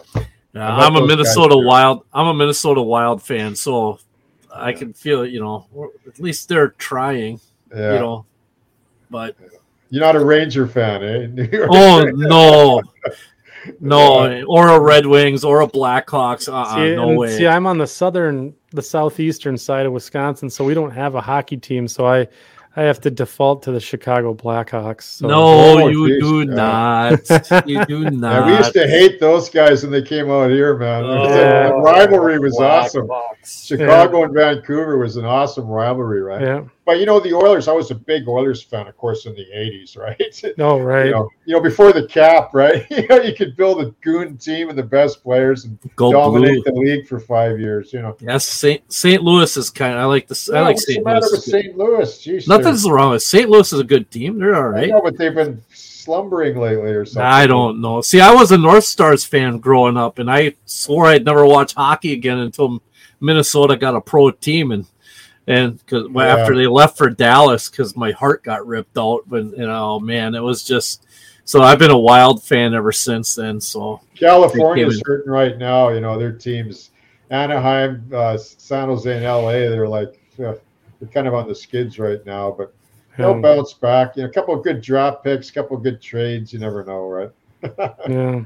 I feel sorry for Connor McDavid, though. Did you hear did he break another record yesterday? What does he got? Like he got 50 goals in 60 games or something. Like he's gonna. They say he's gonna be the first NHL hockey player to win 3 major awards, like in one season, like this. Yeah, like this year. The Hart, the what are the other ones? I can't remember, but right now. But yeah, I feel bad for him because they can't seem to. He can't buy a cup. Now they got the best player. I don't know. It's weird, but so Mike, what? So what are your thoughts here on the show this evening? We've had Boomer on twice now. My head hurts. What? My head hurts. What are you gonna do now? I saw you feverishly taking notes over there this evening. I have been taking copious notes. I got notes all over the place. I have notes that I've got sitting right here. I will say this much. The next time I go into the layout room, I am going to be taking a long, hard look at the way I have my tracks set up. I'm going to take a look at my curves. And last night, I swore to God there was no way I was going to mess with any of the track because I didn't want to lay track again. Thanks, Boomer. Now I'm going to be laying track again. Well, it's all hand laid anyway, isn't it? It's all hand laid, yeah. So I got a big deal to pull it up. You can reuse it, just like the real railroad. Oh, sure, yeah. Just like the real railroad. Just like the real railroad. I'll have a whole bunch of scrap ties and everything else like that floating around. It's going to be interesting because there were a lot of really good design element things discussed today for layouts. Yep. And if we've had one show over the last year or so, this one tonight really threw out a lot of really, really, really good tips as to how to configure your layout, and not just your shelf layout, but you could actually just your traditional built layouts also. They just a lot of food for thought tonight, and lots of fun. A lot of great information, and that's I put on here model railroading is a disease. That's on there. That's a soundbite. That's a soundbite. Yeah, that's a t-shirt. I also have I have Payne's. This is from my notes from last night. I have Payne's Gray sitting here. Yep. Hockey talk. The Mr. Surfacer. I've Mr. Surfacer. We didn't talk about that, MR but Hobby. I mean MR Hobby. Yep, I've got that on here. It's just. Somebody was the waters on your paint for sure. Try different paints and find what you like. Yep, and it's just great topics again. As always, Boomer. Man, I tell you what, you're kind of the gift that keeps on giving, buddy. There is no. I'm having fun, right? So just ring me out. Just ring me out like a wet towel while I'm still good or still happening, and then when I go under, right? Yeah. I got lucky with. Like I'll just say this in closing. Like with Section 1, I'll admit, like on River Road with the track plan, I got lucky. I worked hard at it, but I think it was the first section that I've ever done that I'm 100% content with the track layout. Like I'll never dream of pulling it up because to me it's perfect. It's the Section 2 that I'm starting to rest a bit and wrestle with. I'll make it work, but I don't want to push it. Right? If I force it, then I'll end up having to go back. Right. Are you thinking that you're finding is your stall kind of are you having a hard time making the flow work of what you want the scene to do? Is that kind of what you're trying? It's a good question. I'm glad you asked, and I'll tell you. Okay, a couple reasons. Okay, number one is I don't want to rush and finish it because I'm loving the process so much, and I'm actually a little bit scared that I'll finish it too quick. Sure. I know that sounds weird, but like I don't want to, hurry up and get there. Like I really don't, because I think when you relax with a layout and you think it through and sleep on it and just move around, like maybe move away from that, work on something else like it's Scenery River. Like actually this summer I want to do more model building on it. Like I want to finish the barge step, I want to build that tug. Like it's all related to River Road, but I want to do more model construction now, right? I've done scenery for a year now. Right? Time to move to something a little different, right? Yeah, I want to and so there you go. Like that's the beauty again with the model railroad. Okay, I've done scenery for a while. I want to take a break, and I'm going to, like I have some locomotives. Like I have my -9 that I want to do, like this here, right? I forgot to show this. Oh right? Yeah, 4645 local net, right? The only -9 in this roster and CN that had local net. Right, like with BC Rail, and so that's on the go. And I'm kit bashing the whole cab, like it's a special cab. Did you know that? No. Oh yeah, this cab here was unique, man, with the teardrop windows. See that? Oh yeah. Yep. -9. It's a special cab. Only like Castle shops put out resin cabs for this. But I don't want to do resin. I want to do injection mold. So I'm using evergreen plastic. So I already did all this. So, and I covered it. It's older video, but I'm going to build this and then just show some segments of what I had to do to get to it. And I'm changing everything on it. Like I'm making a prototypical build on that one from a Cato. Really? Yeah, from a Cato, yeah. Well, that's going to be nice. That's kind of on the back burner, and I haven't been able to touch it, so I'm frustrated. I haven't been able, like people have said, hey, man, when are you going to build some locomotives or kit bash or paint? So I want to try to do a few projects this summer related to the roster. And then I have some other SRY units that I want to build. And I want to get an SD35 too. Like here we go, right, Andy? Yeah. I said no. I got one I can sell you, real cheap. I have an undecorated Atlas SD35. Yeah, I do. Yeah, hold Is on. it an undeck? I painted mine, but Mike has one that's an on deck. Do you have an SD35HO, Mike? Yeah, I think I want to buy it off you, man. But anyway, yeah. Here is literally a complete Atlas SD35 that I started a project on, and I just put it in this box, and I took it out of the box. Never been run. Is that the on-deck one? Yeah. Yeah. And it's the one that's like the deluxe one, right? With all the... Yeah. Yeah. Oh, yeah. Yeah, we'll have to talk about that, Mike. Doing deals here. Yeah. Doing deals here on the second section. Is it all there, like all the body parts, Mike, and the chassis? I know what I'm looking. I'm not sure what's here. What's okay, not. well, you have a look at that down, like sometime there, and bear me in mind, and we'll talk about it. Yeah. We'll touch base and email. You bet.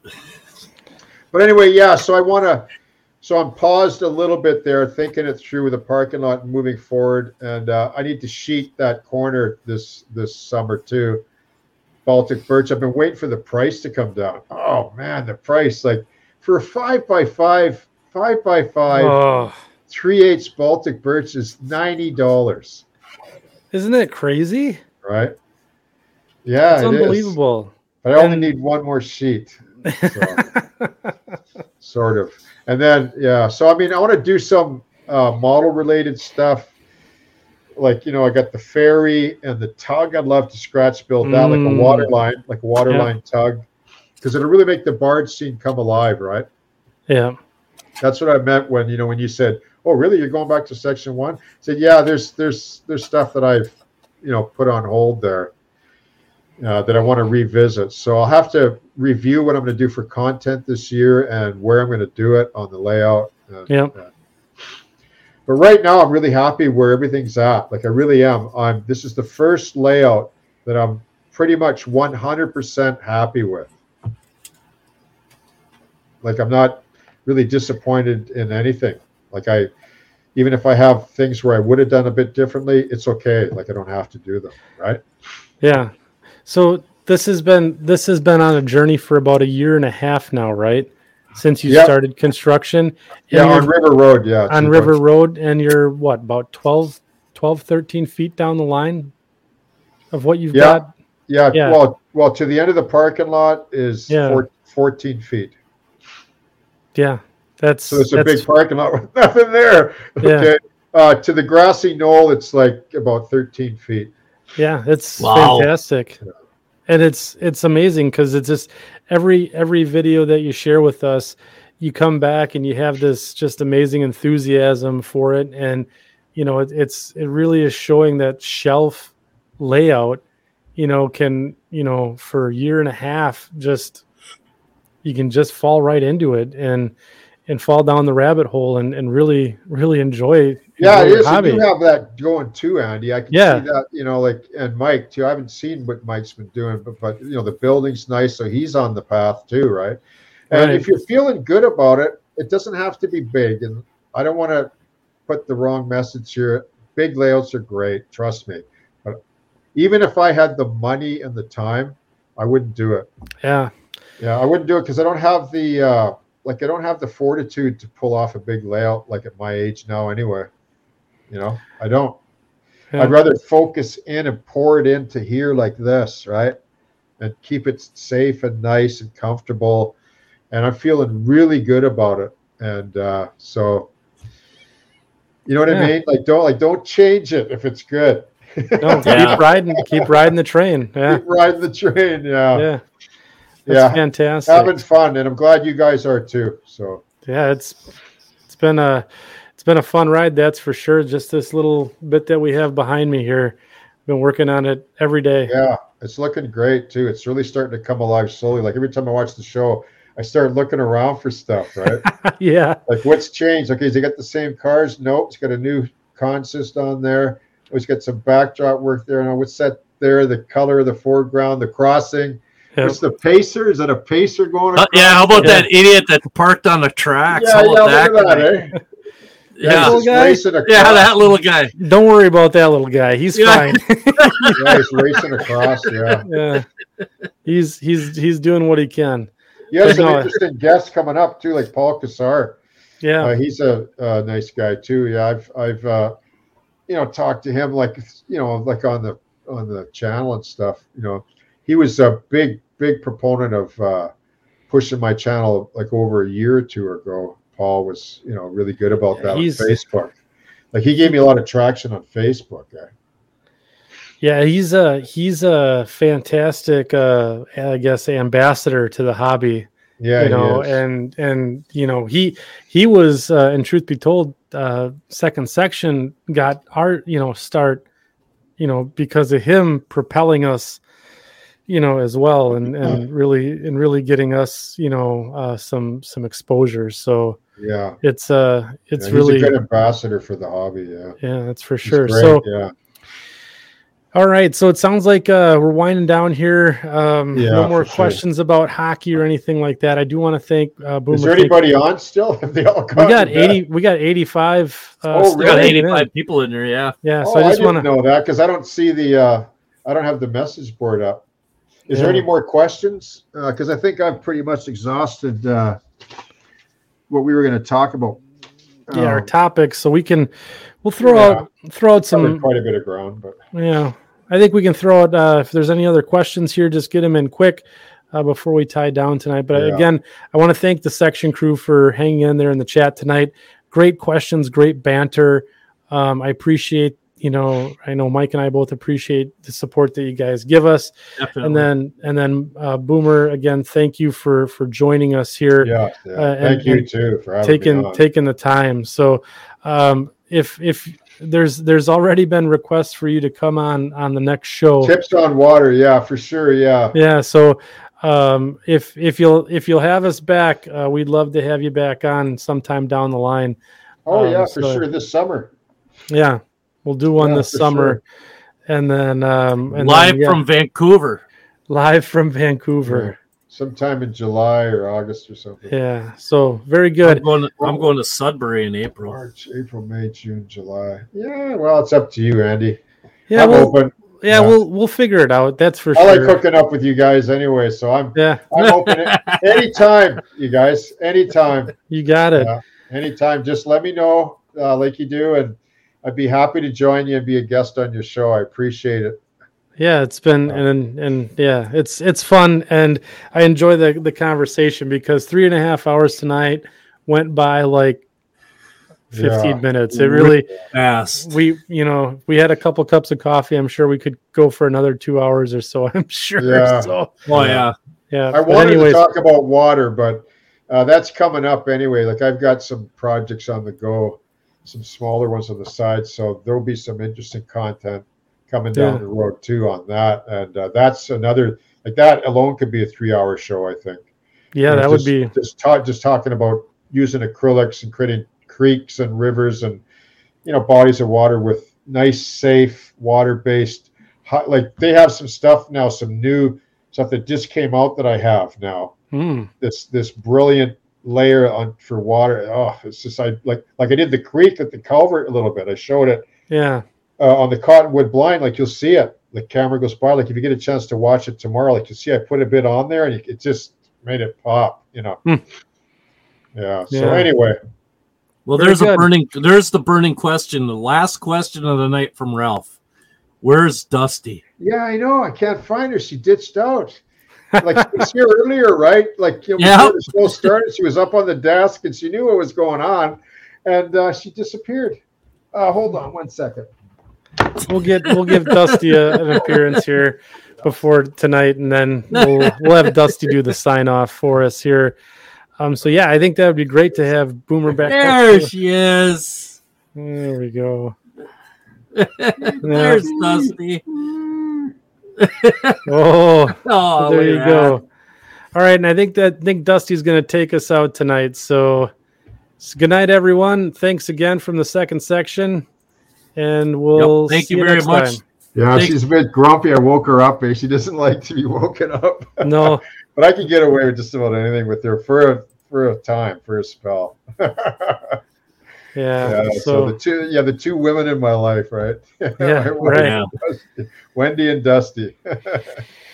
All right. So okay, great, you guys. It was a lot of fun, and really, really enjoy hooking up with you guys and being a part of the community there. And I hope I hope I can continue to inspire and to share and educate and to really encourage those people too that are on the fence or maybe struggling a bit. Like, just dive in, man.